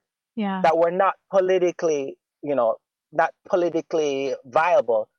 She had to make those hard decisions. And, unfortunately, there were people who were hurt by it. And those people screamed the loudest. They were the ones that screamed the loudest, not the vast majority of people who were helped by her policies and put Britain back on the map. Britain was nowhere, was called the sick man of Europe prior to her. And I'd advise anybody who's a Republican, watch her story and watch her. It's really inspiring. Sure. It sounds like you've learned a good amount about her. Is there any one particular source that you thought is there a book or a documentary or anything where maybe you learned? Just put in Margaret Thatcher documentary on YouTube. Sure. And you will pull that up. And she had a speech one time that succinctly gave the Republican the conservative view. And this is what it is. It says, a man's right to work as he will, to spend what he earns, to own property, to have the state its servant, but not his master. That is the essence of a free economy.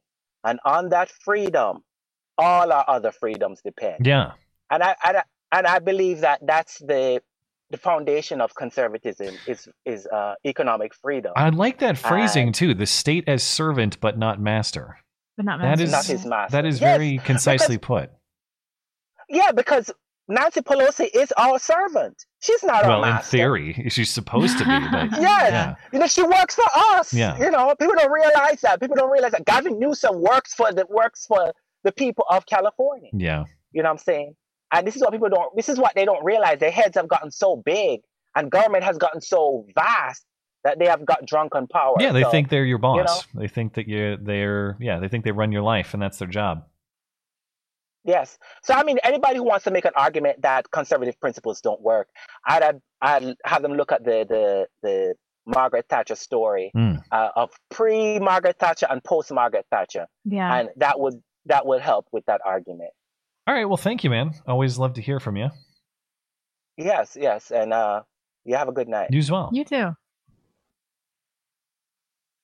Listened in a little bit on the debate, and Mike Pence challenged Kamala straight up on court packing, and she refused to answer the question. She says, "It's my turn. Makes it all worthwhile. It's my turn to talk, Mike. It's my turn." He's like, "Bitch, just answer the question." Instead, I have a history lesson I guess that's about no surprise. Abe Lincoln for you. Abe Lincoln, who freed all the Jamaicans in the United States, all the Indian Jamaicans, as history will remind us. Okay, we got time for a few more. That Y guy. Try that. Y guy, you're good to go if you're ready. Hey guys. What's on your mind? I want to read this really quick. I just got a text message from an unnamed family member that said, it would be fitting if our first female president banged her way to the top, is childless, then got the job by hitching her wagon to a senile old asshole that she obviously hates. Well said. Well said. Yeah. Nice. I saw that she was on the cover of Elle magazine or whatever, and I thought, this is inaccurate. Her legs are closed. Her legs are crossed. All right, how do you think she got to this place? They need to be spread wide open. Let's be honest here. Anyway, why guy you there? What's on your mind, dude? Yeah. Wow, I didn't expect to get on the first time I tried to call in. So lucky you. Well, thanks for calling in. But now I have to follow Ratchet. I don't have the cool accent to pull that off. That's a high bar. He is a new celebrity caller. You're right, but you have an opportunity to overtake his stature. I'll do what I can. Yeah. So I wanted to call about homeschooling. Sure. So I was homeschooled after 7th grade, and looking back, I probably consider that the best decision that my parents made for me. Yeah. And so I guess one thing that I was thinking about, because a lot of people do get the impression from people that were homeschooled of they meet somebody that was homeschooled and they're always weird. Yeah. That's exactly what I say. Yep. Yeah. Well, and I kind of wonder if it's a bias of sorts, because first of all, there's so many percentage-wise less people that get homeschooled. Mm-hmm. And so the likelihood that you're going to meet a weird one, because there are plenty of people that go to private or public schools that are weirdos.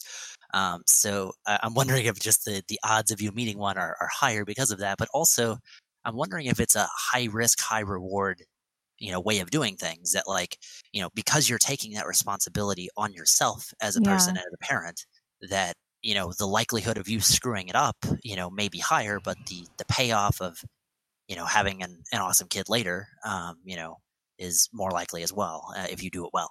Yeah. So just figured I'd throw that out. And there. your experience sounds a little, well, you tell me, is that unusual? I don't know a lot of kids who went to public school, I assume, or private school, or wherever you went, up until junior high, and then were homeschooled into high school. That's what you're saying, right? Yep.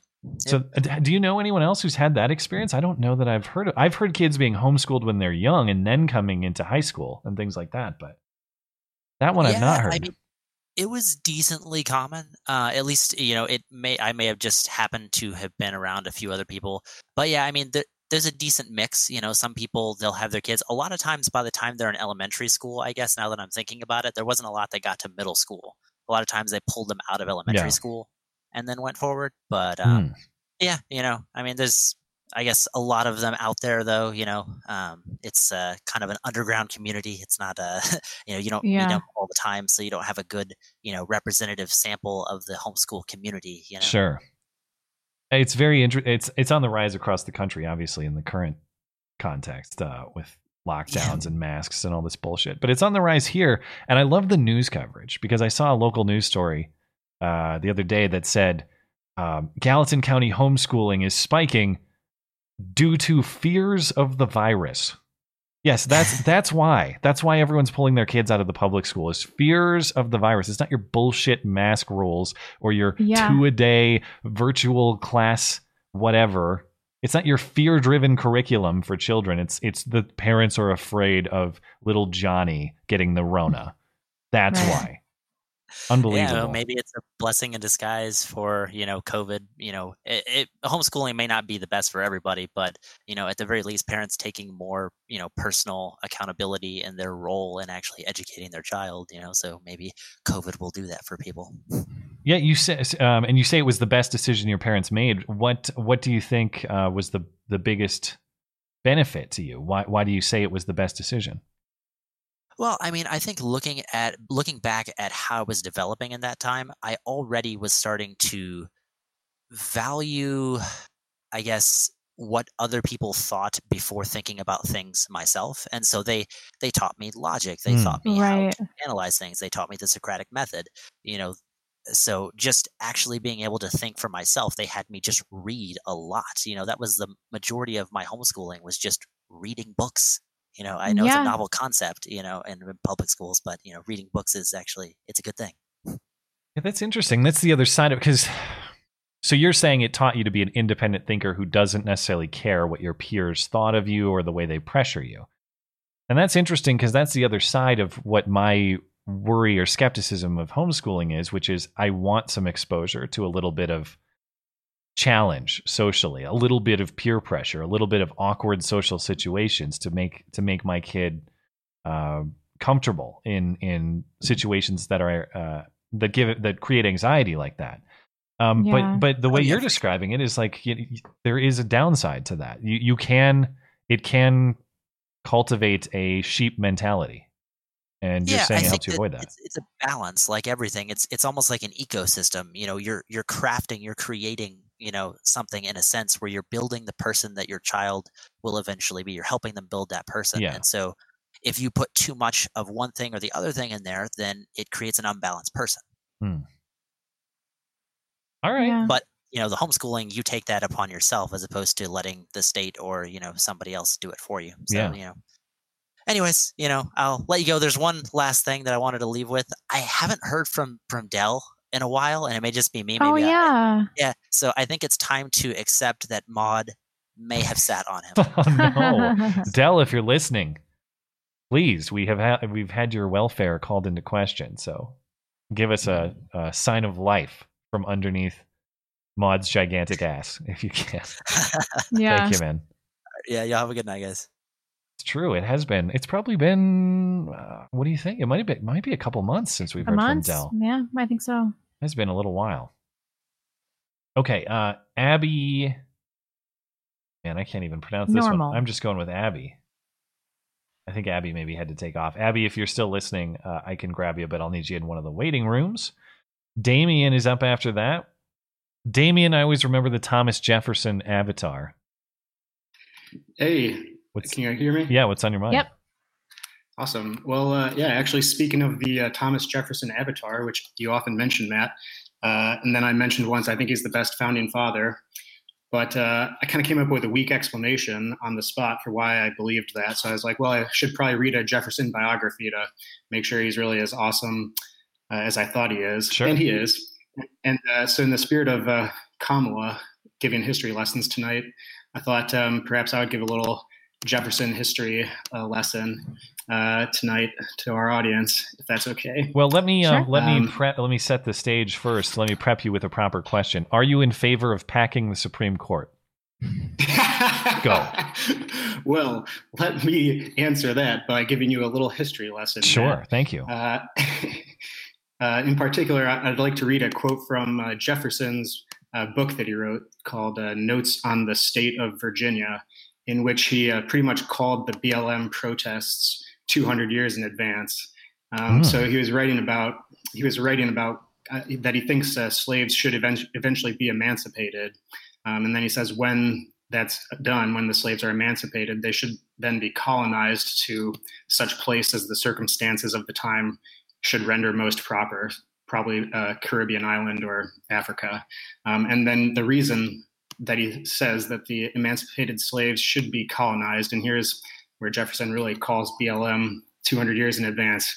He says, deep-rooted prejudices entertained by the whites, 10,000 recollections by the blacks of the injuries they have sustained, new provocations, the real distinctions which nature has made, and many other circumstances will divide us into parties and produce convulsions which will probably never end, but in the extermination of one or the other race. Holy shit, man.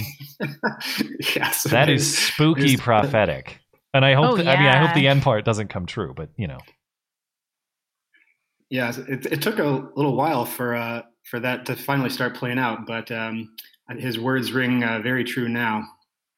And I to give my controversial take on it, I certainly think Jefferson was right that we should have repatriated the emancipated slaves to Africa or something like that. I think a caller asked a while ago what was America's biggest mistake, and Blonde said the 1965 Immigration Act. I think perhaps our failure to follow Jefferson's recommendation to repatriate the emancipated slaves could perhaps be a larger mistake than even that. I think the 1965 Immigration Act and many of those other changes in the 60s and 70s were a result of our white guilt that we felt from slavery and Jim Crow. Yeah. And I would think we wouldn't have felt that white guilt as keenly had were the blacks no longer living among us and being oppressed by Jim Crow laws from 1865 to 1965. So I really think certainly the 1965 Immigration Act was a big problem, but I think the roots of that go back to our guilt from slavery and Jim Crow. And I think we could have avoided a lot of that guilt by kind of cleanly separating ourselves instead of continuing to live intermingled for those 100 years after emancipation. Oh, spicy. Very spicy. I'm sure that's my time. So thanks. Thank you, man. Thanks for letting me share the history lessons. Yeah, that was quite the quote. It's crazy when you hear something from history, especially history that long ago, and you're like, good Lord, he saw it centuries ahead of time. Yeah, exactly. Yeah. All right. Thank you, man. Thanks. Have a good night.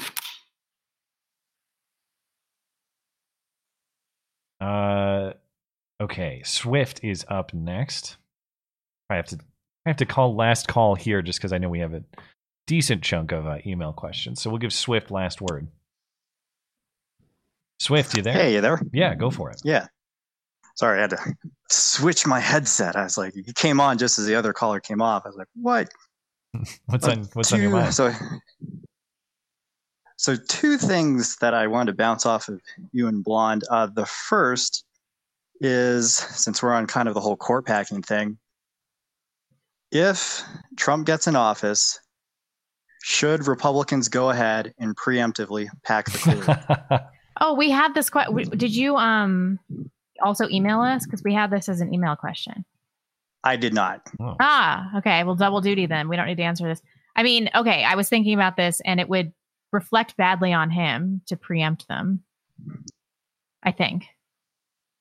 You've now, to the extent that they're challenging on this, they're going after, Trump went after Biden, Pence just went after Kamala.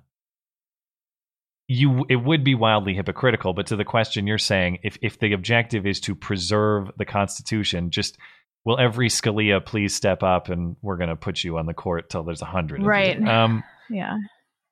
Well, I suppose this also requires us to have the Congress in the aftermath of this election as well. Obviously. But it seems like if the liberals or really the hard lefts are threatening this as a strategy, they're going to use it at some point. And I was going to say, you probably have to have a filibuster-proof majority in the Senate too, but how about this? You keep the Senate, you gain the House, and you maintain the presidency.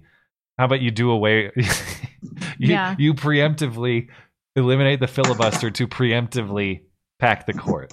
No, I mean, no, on principle, I would not be in favor of these things. Though, but the thing, what bugs me is packing the court is not a necessary strategy or even valuable in any way if you're putting people on there who understand the role of a judge, understand that job, and understand the Constitution of this country. It's only valuable if you conceptualize the Supreme Court as a super legislature, which it shouldn't be.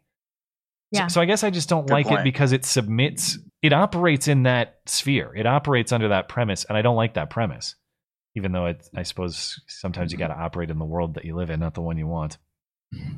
Yeah, I'm not sure how I feel about that either. It just seems like, okay, so if we know there's a strategy that the authoritarian left is going to utilize given the opportunity, why not preempt them on it? Why don't we burn down their Portlands before they do?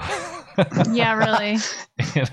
No, actually, that's a fair point. So the other one I want to bounce off of you, I'm not sure if you're familiar with Carter and Kerry at Unsafe Space, but one of the notions they were kicking around in one of their discussions, I forget if one of their people brought it up or it was original to one of the two hosts, but it's the idea that to reform voting so that anyone who is a net recipient of government dollars is not allowed to vote, to include elected officials, net recipients of welfare, tax benefits, and military personnel that are on essentially a government salary. Interesting. Military personnel makes me hesitate a little bit because that I'm one too.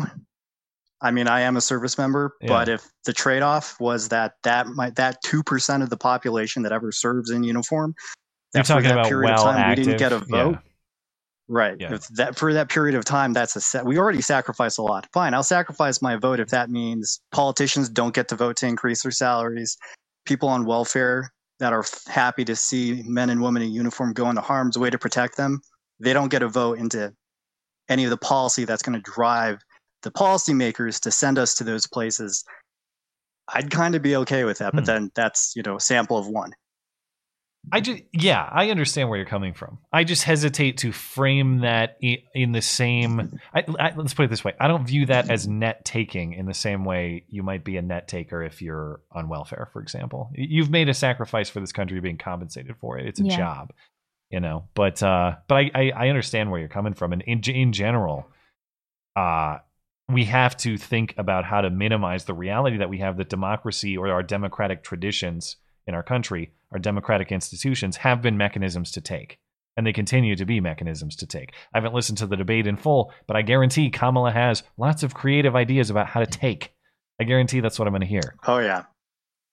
And you can justify an awful lot with safety or morality to feel good, but at the end of the day, someone is sending someone with a gun to point it at somebody else to take their crap and put it in their pocket. Right. Exactly. Yep. Yeah, I'm very open to thinking about how we want to structure who votes and who doesn't and all that sort of stuff. We'll start with repealing the 19th, of course. Should I come out in favor of that tonight? It's time. Yeah. Sure. All right. Well, hey, thanks, you guys. Yeah. Appreciate it. Thank you, man. Have a good night. All right. Later. All right. We Debate will. just ended? Yes, the debate just ended. Otherwise, I would tune in a little bit, but they're shaking. Well, I guess they didn't shake hands, but people are clapping and. Ooh, controversy. Pence and his wife don't have a mask on, but Kamala Harris's husband. Oh, that's also controversial. Don't forget, Kamala Harris has a white husband, right? That she can't be that black. He's wearing, that's controversial for black people. Yeah, he's wearing a mask. He's the only one wearing a mask. Is Kamala's husband. Mike Pence and his wife are not. What a dweeb. Anyway, okay. Well, we're not going to check in on Jake Tapper breaking down the debate. I don't give a shit about that. Let's move into email questions. Of course, if you want to participate in the show, but you can't do it live, or you're having trouble getting in live, we take these email questions. Email address is beautyandthebeta@gmail.com. Put call into a question in the subject line, and we'll respond to them in the last half hour each and every week. Starting with tonight, how do you say this one? Taiskalua? Yep. Okay.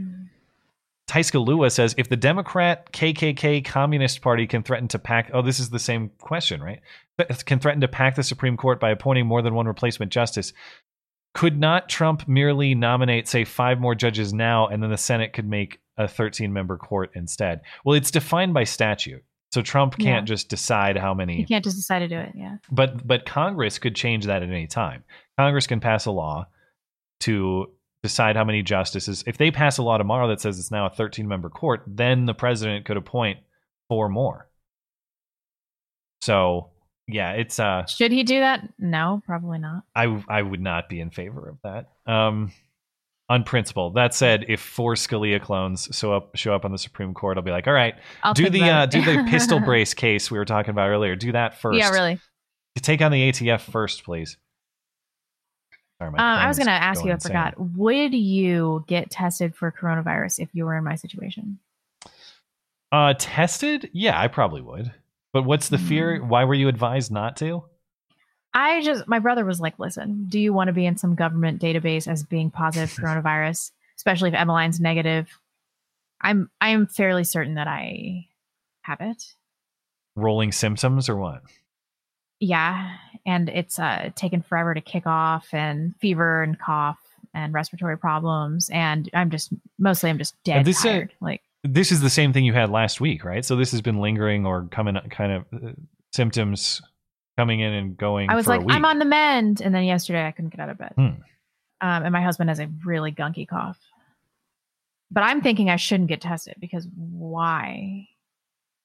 Well, I get, like, would it change your behavior? Would it have an impact on your life if you knew? No, and because I'm breastfeeding, I can't take hydroxychloroquine. I mean, so there's nothing really I can do either. Yeah, well, that's the thing. Regardless of what you have, they're just going to tell you go home, hydrate, and sleep. Yeah. You're not going to get any special medical knowledge from just having a case of whatever it is. I don't want to be on some kind of... On the other hand, if I have immune status, then I might be able to avoid some kind of mandatory vaccine. Maybe. And there are privacy laws that prevent your individual information from being seen by anybody, but that's a question of how much you trust the implementation of those privacy laws to your case. Yeah, I probably somebody said blonde is a famous hypochondriac. Don't humor her. I am a hypochondriac. That is true. However, I'm not very worried about coronavirus, and I am actually pretty sure that all, like, my whole family is pretty sure that we I would go just because I'm curious. Like, I, honestly, like I've said, I think it's more likely than not we both had it last February, my fiance. Yeah. And I would like to know just out of curiosity, but I've never gotten an antibodies test. So I don't know. It's probably not worth it for either of us to even know. It would be kind of fun to know because it's like, yeah, I survived the Rona. Just to be able to say. Yeah. Anyway. This is from Chris. Yeah. I keep hearing that New York, California, Portland, and other areas are a lost cause. Why bother trying to win them back? Ultimately, what keeps Idaho or Wyoming from being the next set of states that nobody wants? And where do we draw the line in the sand? Texas isn't as red as you think. I don't want to be standing in Arkansas without you all saying maybe we should have done something sooner.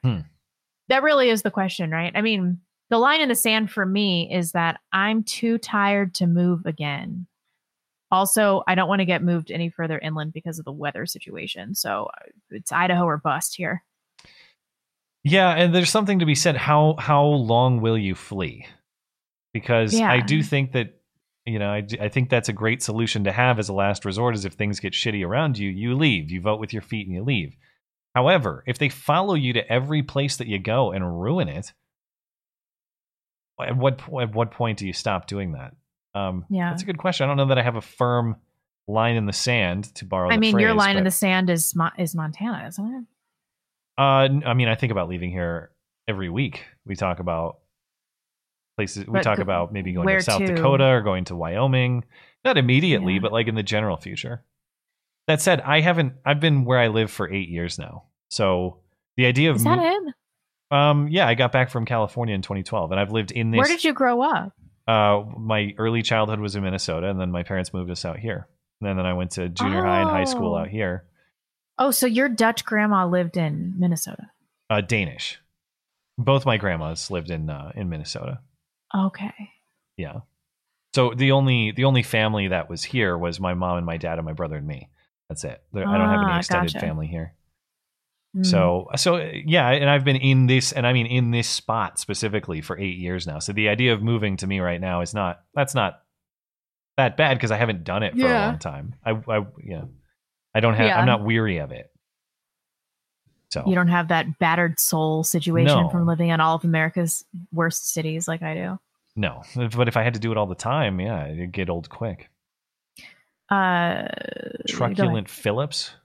Do you think that the lack of more visibility, or do you think the lack of more visible action from citizens to push back against Black Lives Matter, Antifa, and far left politicians who are instituting arguably unconstitutional policies is more from a disinclination to stand up against tyranny, or do you think it is more that people are trying to bide their time until the election is over as not to push voters away from Trump?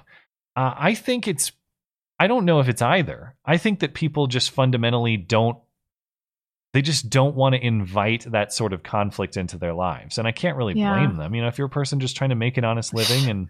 God, I can. At this point in time, it's like, if you're not going to stand up against this, what do you even stand for? Your life is pointless.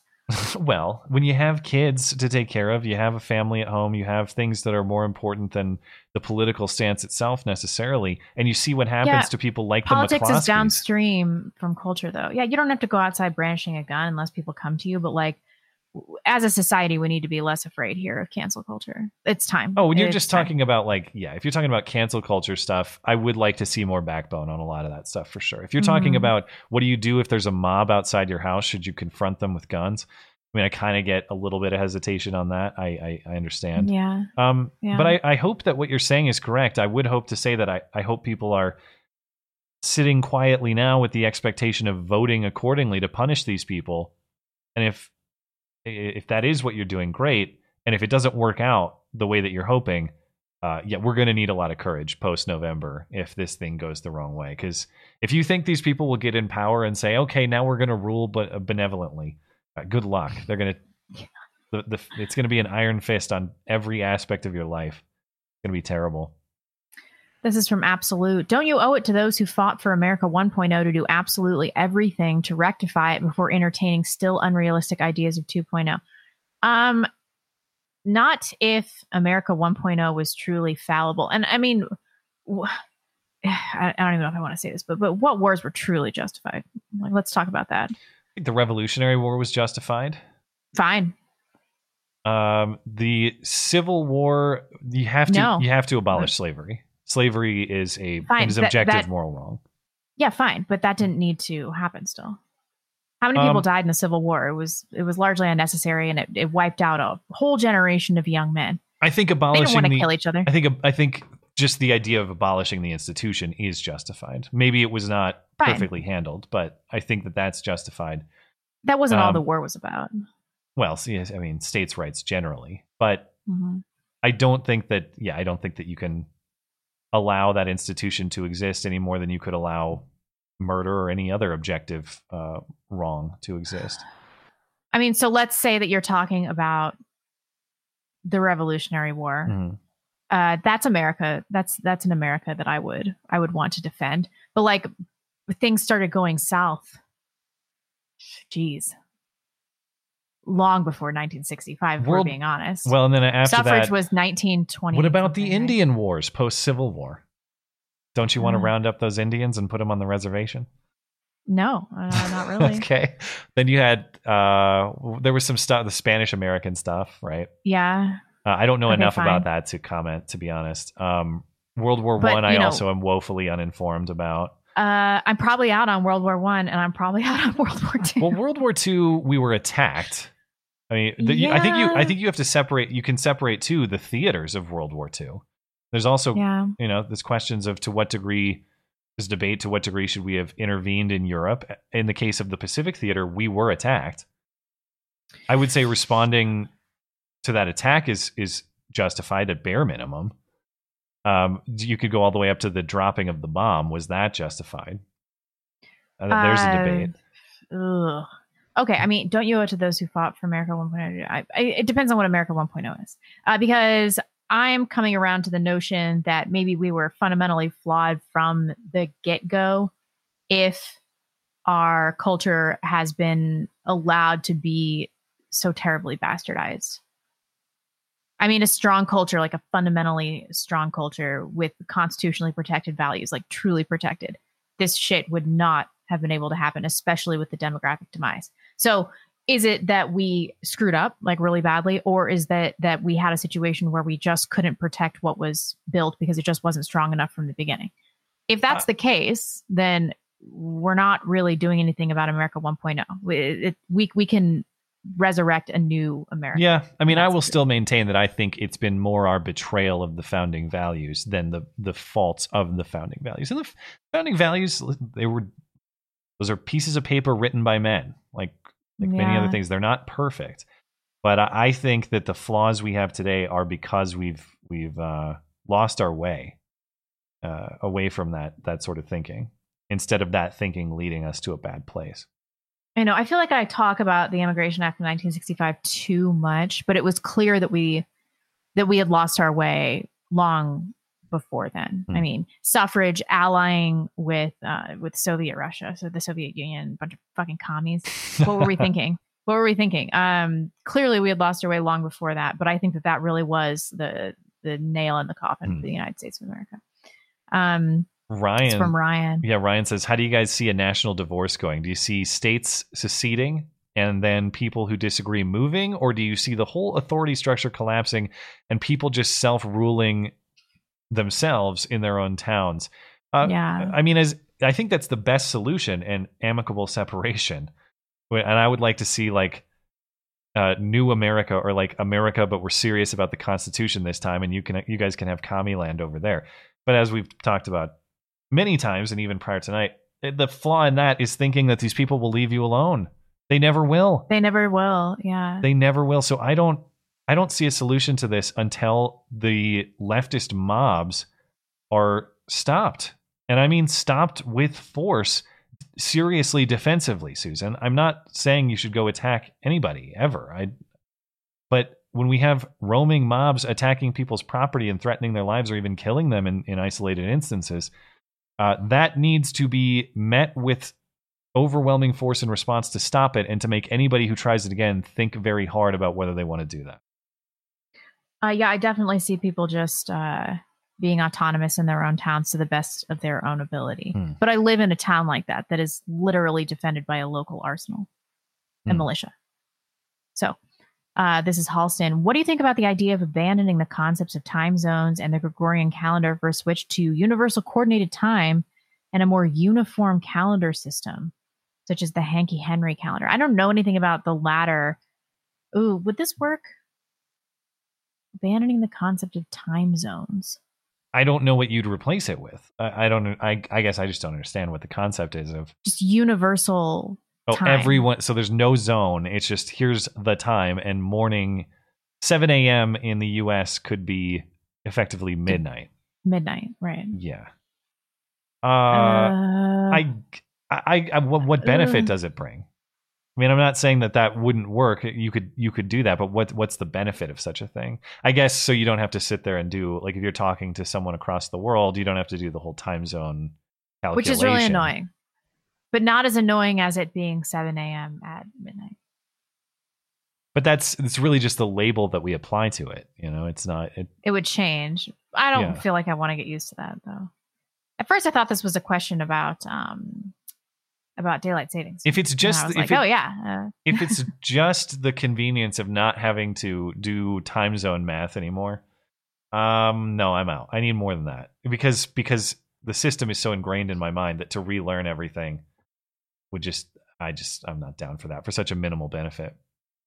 Somebody said China operates on one time. Is that true? There's one time zone in China? There's one everything in China, and it's mandatory. This is from Red. If you watch the video of the BLM member who's ex-military get in the shootout with the cops from a few years ago, do you think maybe you and Blonde might be underestimating the danger of some of these groups, either with legitimate firefight skills and training, or, God forbid, terrorist-style tactics that they will almost certainly use if shit hits the fan? I have no doubt that some of them are well-trained. What I do know is that the military in the United States is about 80% conservative, 70 to 80% conservative, somewhere therein. They're the best trained people. And then conservative men have been largely training in firearm usage over the course of their lives. It's really hard to get up to speed on that in a hurry, and I'm not seeing a lot of people that are like that, like default to leftist positions. So I think that the right has the jump, at least on the left. Yeah, there were some. And of course, you've seen the NFAC coalition, the Not Fucking Around coalition. They just marched in Louisiana over the weekend. Aren't they the ones we saw that video where they just hand some chick a gun and they were like... And there was an accidental discharge. Yes. And there was another one this last weekend. There was another one. I don't... If the Not Fucking Around club or whatever is the best they can do... I mean, I am worried about some of these guerrilla style and terrorist style tactics. Anyone with a firearm is, they can do some serious damage, obviously. You don't have to be super skilled to really fuck shit up. So, yeah, I would take them seriously, but I think everybody does. To the point you're making on training, why are people doing that? Because if anybody remotely competent comes to threaten me, yeah, I want to be able to counter with a superior skill set and superior force. Right. Yeah. Henry says, I commonly hear people ask supporters of certain politicians about what their preferred politician has done for them. Do you think that we should try to reframe this discussion, since it is not the primary job of elected officials to do things for people, but to provide leadership and protect the Constitution? What do you think would be the most effective way of reframing this discussion? I like the way you're thinking. How would you you ask that question in a way that conveys the idea that you're talking about? You could just say, what is your favorite thing that this politician has done? It doesn't have to be for you. Maybe it's is the problem in the asking of the question, or is it in the pre-existing belief that the government should do stuff for you, which I believe is largely because of people's attitude and their dependence on the welfare state. Yeah. So like maybe the answer here is reduce broadly reliance on the welfare state, and people will just adjust their attitudes. This question will cease to exist because, the government's not supposed to do stuff for you. Yeah, you're saying this question is a symptom rather than a cause, basically. Yeah. People have this attitude pre-programmed into them, and they wouldn't if we minimize government to its proper role. Yeah, I agree. Yeah. This is a more... Wait, right? Yeah. Since normies rely on traditional medium and the debate last night did not help Trump among that demographic, what do you think about average people banding together to set up a website addressing issues which average folk need to be aware of? What are your options to make average people aware of issues? I mean, what we do is the best way that either of us could think to inspire the average people to be interested in the important issues. More of this. I would say, what do you think about average people banding together to set up a website? Well, that's the great thing about the internet in general. It's just The removal of gates, there are fewer gatekeepers. Information control is much more decentralized. So whether you're doing a stupid stream or whether you're building a website that's written word, whatever you're doing, if you have an itch, if you think that you've got an idea of making a product that you don't think is out there in the way that you'd like to see it, it's never been easier. And of course, I would encourage anybody to do that. You never know what you can build until you try, until you commit yourself to it. So if there's something, whether it's this particular idea of inspiring, normies to think about important issues or whatever it is that you're thinking about doing, take a stab, man. Go for it. Yep. Build whatever you think build whatever you. All I will say about this topic, whether you're making a YouTube channel or anything else, don't try to copy someone else. It's one thing to take influence from people or build on things other people are doing. If you're trying to get into something like this, it's because you think something's missing. You think people should do. I wish people would do something this way. This is how I would do it, and they're not doing it that way. That's what you want. You don't want to just be like, well, someone had a great idea and I'm going to rip it off. Don't do that. Yeah. But it sounds like you got an original idea, so go for it. This is from Caleb. How's the religious quest going? Something to remember about Christianity is that it is more than just a good system of objective morals based on natural law. It's an indictment that humanity is inherently incapable of following those morals. And as a result, we all deserve cancel culture from God. He also said something that was more illuminating after that, but I cut it off for brevity's sake. How's the religious quest going? I don't know. I talk about it sometimes.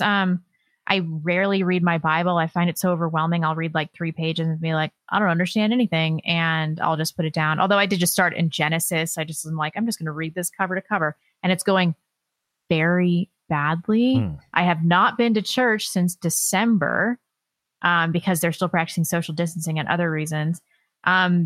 Basically, my journey to Catholicism is ground to a screeching halt because of my own hangups. And I just can't get through the Bible on my own. Like, I need help. I straight up, I need help. A lot of people have sent me books. I'm going to try to work through some of these books and see, but I'm truthfully, I'm overwhelmed. I like what he's saying about, I like the phrasing here. It's an indictment that humanity is inherently incapable of following these morals. Yeah. Another thing I admire about religious teaching and about religious people is there's typically a humility. And it's a humility that can lack in people who are the center of their own universe, and that's not something that I want to emulate. So that's another thing about religious worldviews that I find attractive, something that might bring me in more into the future. When you believe in something greater than yourself and you see the flaws inherent to yourself, but you still strive to improve upon them, that's a very healthy thing for a person, as opposed to being told that you're perfect the way you are and there's nothing you could possibly improve on. Well, that ensures stagnation. That ensures you never grow. That ensures you never become better. So that theme, I think, is really valuable. And this is from AM. Yeah. Oh, I didn't mean to interrupt you. No, go for it. I'm done. Yeah. Is anyone else thinking the Dems or agents released a concentrated dose of COVID against Trump and his cabinet? That's a too deep cut even for me. Well, where are the Democrats getting infected? Where are they? I haven't seen a lot of them. Listen, I'll believe any tinfoil at this point. I'm so primed to be duped by anybody and everybody's conspiracy theories, especially now that QAnon's getting banned on Facebook. Sign me up. Where do I sign up for QAnon? How do I get involved? It's like, it must be cool if the Zuck has said you can't read about it. It must be cool. I want in. I want to check it out. This is from a fan. Well, I've liked a lot of things Trump has been doing lately. One thing that continues to bother me is his constant pandering to non-whites, especially blacks and mestizos. For instance, he recently announced his platinum plan to have the black community get $500 million more per year. And he also declared there to be Hispanic Heritage Month. While he does all of this for them at the debate, he wouldn't even explicitly say that critical race theory is anti-white. Do you think he does more damage than the left in this way, since he's basically tricking conservatives into supporting reparations, all the while not standing up for his 90% plus white base? I mean, I think there's a good argument to be made. I understand why he doesn't do it, because he's a populist and he simply cannot. He's got a fragile ego. He can't tolerate being disliked. And the left would just eviscerate him for any hint of white nationalism. So I get why he does it, but it does piss me off. I don't like it. And then this pandering is really annoying. But just like the left, he's trying to secure a voting bloc. I think this, if I was going to guess, I think a lot of this is political strategy as opposed to, well, Trump's not a principled guy, obviously. That's not him. A lot of this, I think, is political strategy, and it's not political strategy I especially like. I mean, it is interesting to hear things like in the last debate talking about why critical race theory is bad and why he's trying to eradicate it from federal offices, and then turn around and do the sort of things that the emailer is talking about. Say like, well, I've done a great job on black unemployment or Hispanic unemployment. Well, I mean, we are sort of playing the demographic game here. Then, aren't like why am I supposed to care about black unemployment rates versus American unemployment rates necessarily? Exactly. I mean, yeah. If we don't want to highlight all these racial themes, then why are we highlighting racial themes? I suppose would be the question. But the answer is because he wants to break the narrative that Democrats spin that any good and reasonable black person votes Democrat. If you don't vote for me, you ain't black. Joe Biden. That's why. So I can understand it. It doesn't. I guess it doesn't enrage me. I can understand where it's coming from. But if you're starting an argument from square one, from scratch, that's probably not the one that you make. This is from Grant. Yeah, Matt. He says, Matt, did you watch the Montana Senate debate? If so, can you give some commentary on the debate? If not, can you comment on the race more generally? I listened to the first one. There was another one I think on Monday, or very recently. I haven't listened to the most recent one yet, but I probably will. So I can't comment on the first one, or on the second one. I mean, the first one was it was Mike Pence levels of boring. It was very, very boring, and but that's fine. They're two pretty boring people, to be honest. It's our governor Steve Bullock, who you'll remember from running for president for 5 seconds, but not being able to say what he's done. And Steve Daines. Oh yeah. Steve Daines is an incumbent Republican who's been in the Senate since 2014. He lives here in Bozeman. I've seen him around town. I've met him a few times. He doesn't actually know who I am.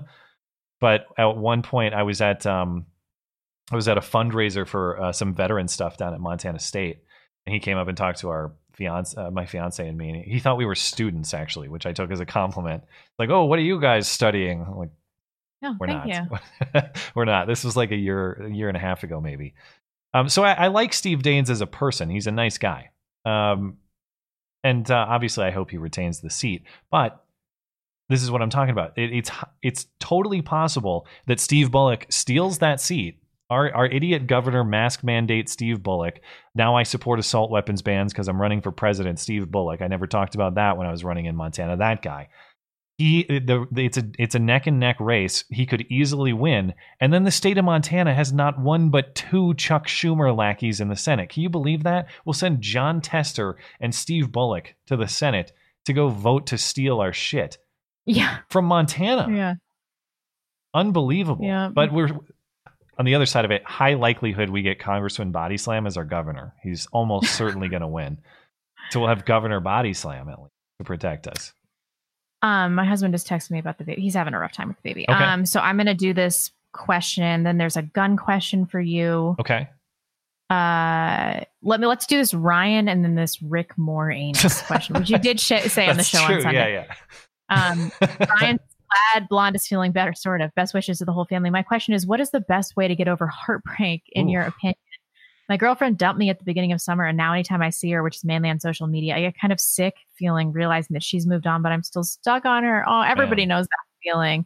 I remember I went through a terrible breakup when I was like 25, and I just got on a bus in Los Angeles and like was crying listening to Fleetwood Mac, and on a bus to nowhere. I just rode it for like 2 hours, just like into the middle of LA, and then I had to find my way back. And I just sat there and cried the whole time. I just felt like I'm never gonna get over this. And you will. I promise you will. And then you'll look back once you meet somebody new in a few years, and it'll just be like a blip on the radar, and you'll be like, wow, I'm happy that I didn't marry that person. It would have been a disaster. I can confirm that is 100% true, because that is the state of my life right now. Yeah. So I'm glad to hear you say that. And me too. God, yeah. You will find somebody better. I've been in that spot.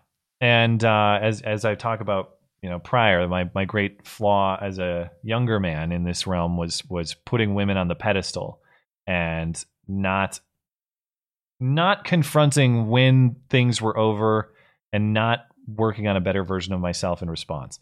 So here's what you do. First of all, you don't want to see her on social media at all. Okay. Eliminate any and all exposure to this person.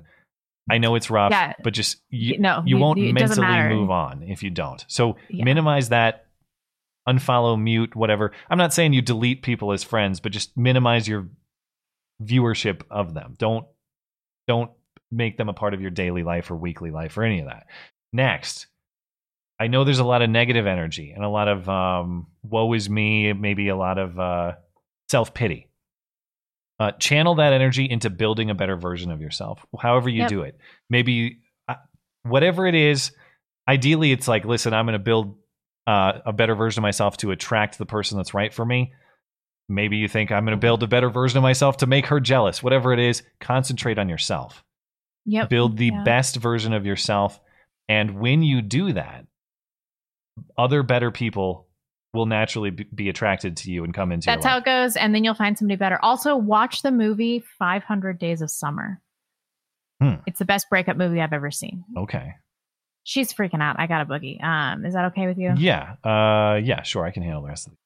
I don't think we have too many super. Poor baby. I think she's sick. This is a whole family's sick. She has coronavirus. I actually think she does. I pulled out a booger today that was like this infant Rona. Oh no. Okay, thank you guys for your understanding. I really appreciate it. Thank you guys. Bye, guys. I'll finish up the questions here and we'll call it a show. Have a good night. Okay. Let's see. Where did I leave off? So good luck, Ryan. As I said, limit exposure to her and build the best version of yourself you can. Focus on yourself.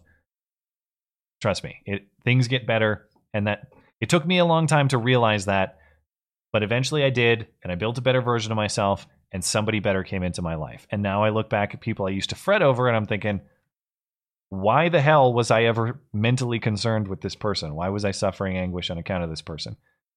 Trust me, it'll happen, and good luck, man.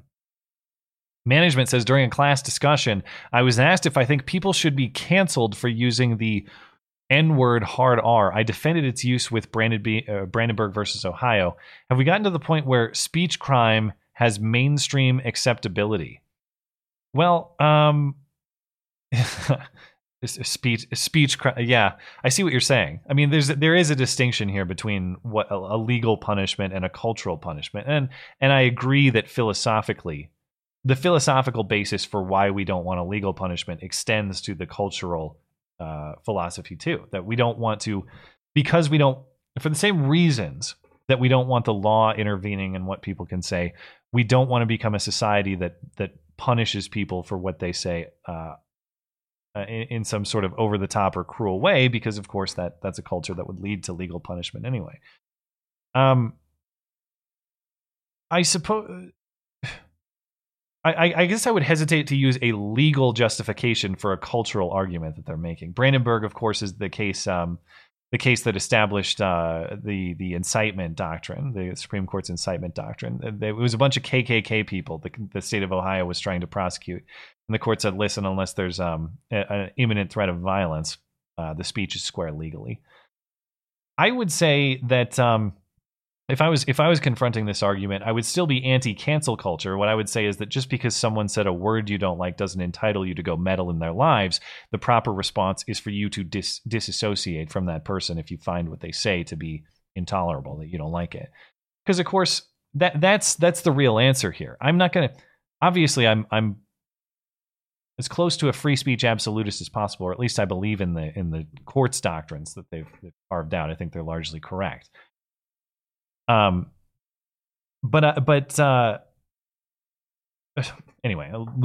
I'm losing my thoughts a little bit, going full Joe Biden here. But what I'm getting at is you shouldn't use bad things that people say as an entitlement to go meddle in their lives. You should disassociate from them. That's the correct answer. So it's not cancel culture. It's just, all right, this person sucks. Walk away and leave it at that. That would be the argument that I would make culturally if I was confronted with that question. Free Scone says, Any updates on the P365? Not sure whether to get the 365 XL and the Glock 43X. The 365 XL comes in a much better complete package, but the 43X has the potential to accept aftermarket 15 round flush mags, and also the striker control device. Sorry, Blonde and Matt. Good luck with the wedding stuff. I actually have never handled a 365, so I can't tell you, but I know they have a big, broad fan base in this audience, and I've never heard anything but good things. And I do have, let's see, we have one Sig Sauer firearm, I think, just one. They're quality products. I don't know that I've ever seen a Sig product that's trash, to be honest. So that said, I've actually never handled the 43X either. I am constantly praising the Glock 19 in general on this show, and I will, because they just work. But if you're asking me which of those I would pick, I got to say I'm very impressed by the 365's modularity. I think it's super cool, all the different ways you can set that up and how you can swap out parts. And so that's very impressive to me. And so if I was buying right now, I'd probably pick up the 365. That said, I've got a Glock in the safe, so I don't necessarily want another Glock. If you're just starting fresh and you're buying one without anything else to fall back on, I don't know. I'd probably still go with the 365. Just the features are cooler, in my opinion. Rick Moranus says, in keeping with Gage Grosskreutz going uncharged. I wonder how long it will be until Jacob Blake's accuser has a change of heart. Can't have St. Jacob's image tarnished with tawdry domestic abuse charges. When is he due back in court? I don't know, actually. Yeah, but he has been charged. He had a whole court hearing. He's been charged. I don't think they're going to get away. I don't think they're going to let him get away on that one, because the charges against him are fairly serious. So we'll see. I would be shocked if he gets away cleanly. Let's see. ATC has a lot to say over on DLive. She says, I think a she anyway, judging by the picture. Sorry if I misgender. Seems Pence is owning Harris in the debate. If Twitter is to be believed, that is. Diamonds goes in the chest is full of diamonds. Diamonds goes in the chest. Thank you. Much appreciated. I open the chest on Sundays only, just because for whatever reason that's all DLive will let me do, or at least that's all they used to let me do. DLive is full of all sorts of weird quirks, so I just made a decision prior. All right, it only lets me open them once a week. Open the chest once a week. I'll open it once a week, and we'll do it on Sundays. So thank you, ETC. Much appreciated. Let's see. We'll catch up on Streamlabs and YouTube. We'll call it a night, guys. Aaron D says, my fiance called off the wedding, so I have a little more money to spend. My God, I'm sorry to hear that, man. Hope that this donation will help Matt's wedding and Blonde's baby. Guess I get to restart my search for a conservative Christian woman in Minnesota. 2020 is a roller coaster. My goodness, geez, that's heartbreaking to hear, man. I appreciate the support for the show, and I will. It won't even. 2020 is a roller coaster because it won't even let me play my sounder. Let me see if I can get it going for you here, because I have to play what is owed. There we go. I am not going to be niggered. Man, that is an absolute heartbreaker. I hope you're doing okay. I mean, I don't want to prod or be rude or anything, but you know, if it's helpful to share, send me an email. That just sucks, man. I'm really sorry to hear that, and I hope. Listen, I hope there's something better ahead of you. I have faith that there is. I just hate to hear that story, just personally, because I know how much bullshit I've gone through and we've gone through to try to set up our day in this current environment. It's absolute chaos. It's absolute madness. And if you're telling me you went through a lot of that same bullshit and then she just decides something else when you're working through all that stuff, I'm terribly sorry to hear it, man. And I hope the best for you. Phil says, the Indian Wars can be justified in that it was a choice between us or them. There was no holding hands and singing campfire songs together. There was no holding hands and singing campfire songs together option. The Comanches in particular were brutal to their enemies. I lose no sleep over ending their empire. I think the as far as the justification of all that stuff, man, I'd probably have to probably have to read a little more about the history of how all this developed. But I think the history of it is just fascinating. Like, I love watching, I don't know, the Battle of Little Bighorn really fascinates me. That's a piece of Montana history, and you can go visit the battlefield, of course. I think that's really cool. There's a lot of that sort of history in this part of the country, of just historical sites of the Army chasing bands of Indians who refused to comply with the reservation orders. I think all that stuff is really interesting to think about and to visit those sites. I am not an expert historian on any of those issues, so as far as the overall justification and the overall necessity, probably a little bit above my historian pay grade. But yeah, interesting stuff, and to the point that you're making too, there's no doubt that there was a lot of brutality.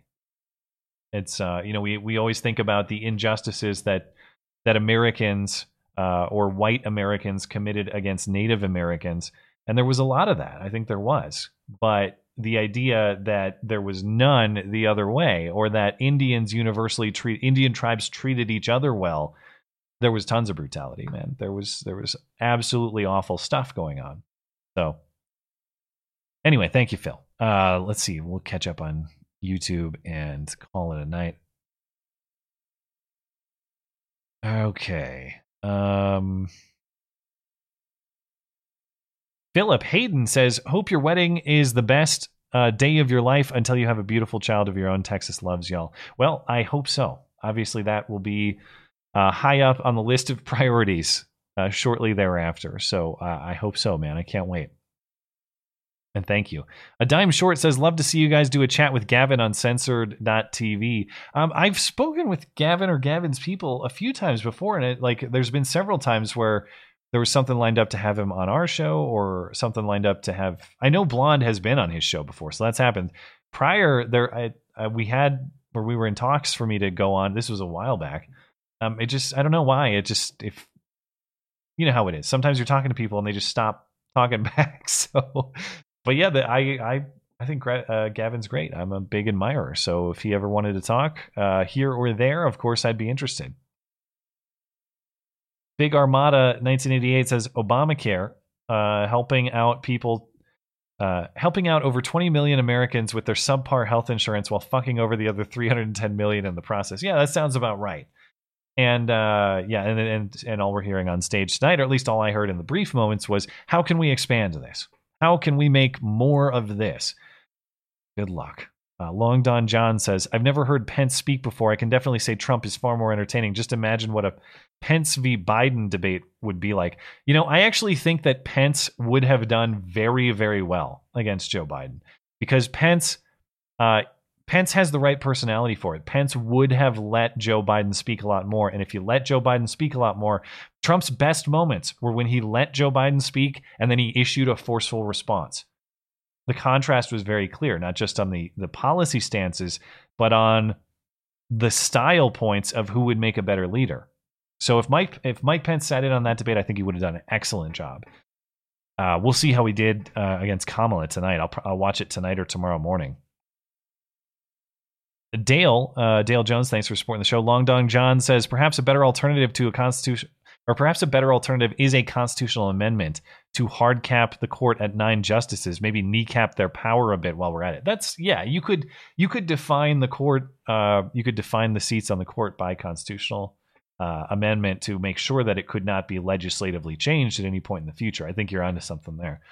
Michael Leahy says, have you heard of Crucible, Child Patriot American Victory? It is the true story of a schoolboy's struggle and victory against a society obsessed with an un-American anti-white ideology. Relatable. It sounds like a movie, and if it's a movie, then I've never seen it, or maybe it's a book. No, but I've not heard of it. Thank you, ma'am. Darlene Kate says, admission to a hospital or nursing home or care facility requires testing. If refused, admitted as contagious and in full isolation, everyone entering your room must wear a gown, glove, mask, head covering, and shoe covers. Yeah, I assume this is referring to Blonde and her potential of getting testing. I guess she's thinking, though, she doesn't need admission to a hospital, at least not in her current state. Hopefully things don't get any worse. But I think this would just be a purely elective test. I'm curious if I have it or not. Thank you, Darlene. Dangerous Spaces says, damn it, didn't make the cut again this week. What are your thoughts on people saying Trump has to win the popular vote to be considered legitimate? Wrong. To borrow Trump's phrase, wrong. That's not the way the system was designed. You're the president of the United States. You need to win states to be the president of the United States. It is not the president of the United Popular Vote. It's not the president of the United People. It is the president of the United States. You win states. Bottom line, don't like the system, change it, but that's the system that's in place, and for good reason. It's philosophically sound. Thank you, man. Sorry about the cutoff. Just a blank name says USA instigated war in the Pacific Theater via oil blockade and sending ships far into Japan's oceans. Also, nukes didn't end the war. USSR entering the war and Japan losing their arbitrator did. I don't know a lot about the history of what led up to Pearl Harbor, so I'll have to punt on that one. That's man, I'm sure I've learned about that at some point, but I haven't thought about that stuff for a long time. Thank you for the info. K9 the Cat says DutchSince.com directed energy weapon beams into New Madrid seismic zone as 100 Fahrenheit temperatures flare up. Tectonic plates targeted worldwide to trigger quakes. The next new normal, the UN will invade next. Well, I love that thinking that they're going to set off Yellowstone. They're going to detonate Yellowstone to be the next catastrophe. If so, I'm screwed. It was nice knowing you guys. If Yellowstone erupts, you guys probably have a chance. I'll be incinerated. Titus Moeller says, you got a shout out on Tim Pool's show Monday in a super chat, and he said he'd love to have you two on. Lauren Chen was his guest that day. So we were told. That's very cool, and thank you to the chatter. And of course, I have great admiration for all of them. I think they're all doing great work, and I'm happy to work with Tim anytime. And Blonde, if he wants to have Blonde, I have no doubt that Blonde will shit on his beanie in person as she would on this show. Russ says, I also saw the shout out on Timcast. They might like to target shoot with you. Go for it. You look beautiful tonight, Blonde. Well, thank you. I'll forward that kind word to her. And hi, Matt. I appreciate it. Yeah, well, that's right. Tim has a rifle from Steven Crowder, right? That was the story a few months ago. So I hope he has properly broken in that rifle and become familiar with it. That would be really fun. I think that'd be really cool. Also, if I got to hang out with Tim Pool, I could try to skateboard again, man. I used to love to skateboard when I was in high school and junior high. And then, you get to be in your early 20s and you roll too many ankles and you weigh more than like $150. So you can't really do it anymore. But I don't know. I wonder how much Tim still skates. I'm pretty sure he does still skate quite a lot. And from what I've seen, he's pretty good. So that might be fun too. Mephisto says, haven't watched the stream yet. Playing games. Watch later. Sorry. Well, you don't have to apologize. Absolutely nothing to apologize for when you're supporting the show or tuning in or whatever you're doing. Much appreciated. I think we are all set, guys. We're good over on DLive. Thank you guys. Oh, we got one more coming in. Jeremiah Chittum says, last super chat, maybe. Hell yeah. Love you guys. You do get last words. Thank you for supporting the show. All right. Oh, my system's gone haywire. I can't even play my outro music. Come on. Well, we'll see if we can get it going here. Yeah, there we go. Anyway, I'm gonna sign off, and I'm gonna sign off and watch the debate maybe tonight. And I want to see what exactly happened between Mike Pence and Kamala. And I assume maybe I'll talk about that next video. We'll, of course, be back on Sunday to discuss it more, if not. Plus everything else that's going on. I was talking about the McCloskeys. They got indicted. I want to talk about that. And actually, a friend of the show, the guy who did our artwork, tweeted a video that Trump retweeted. So our friend of the show got banned. More on that Sunday. See ya.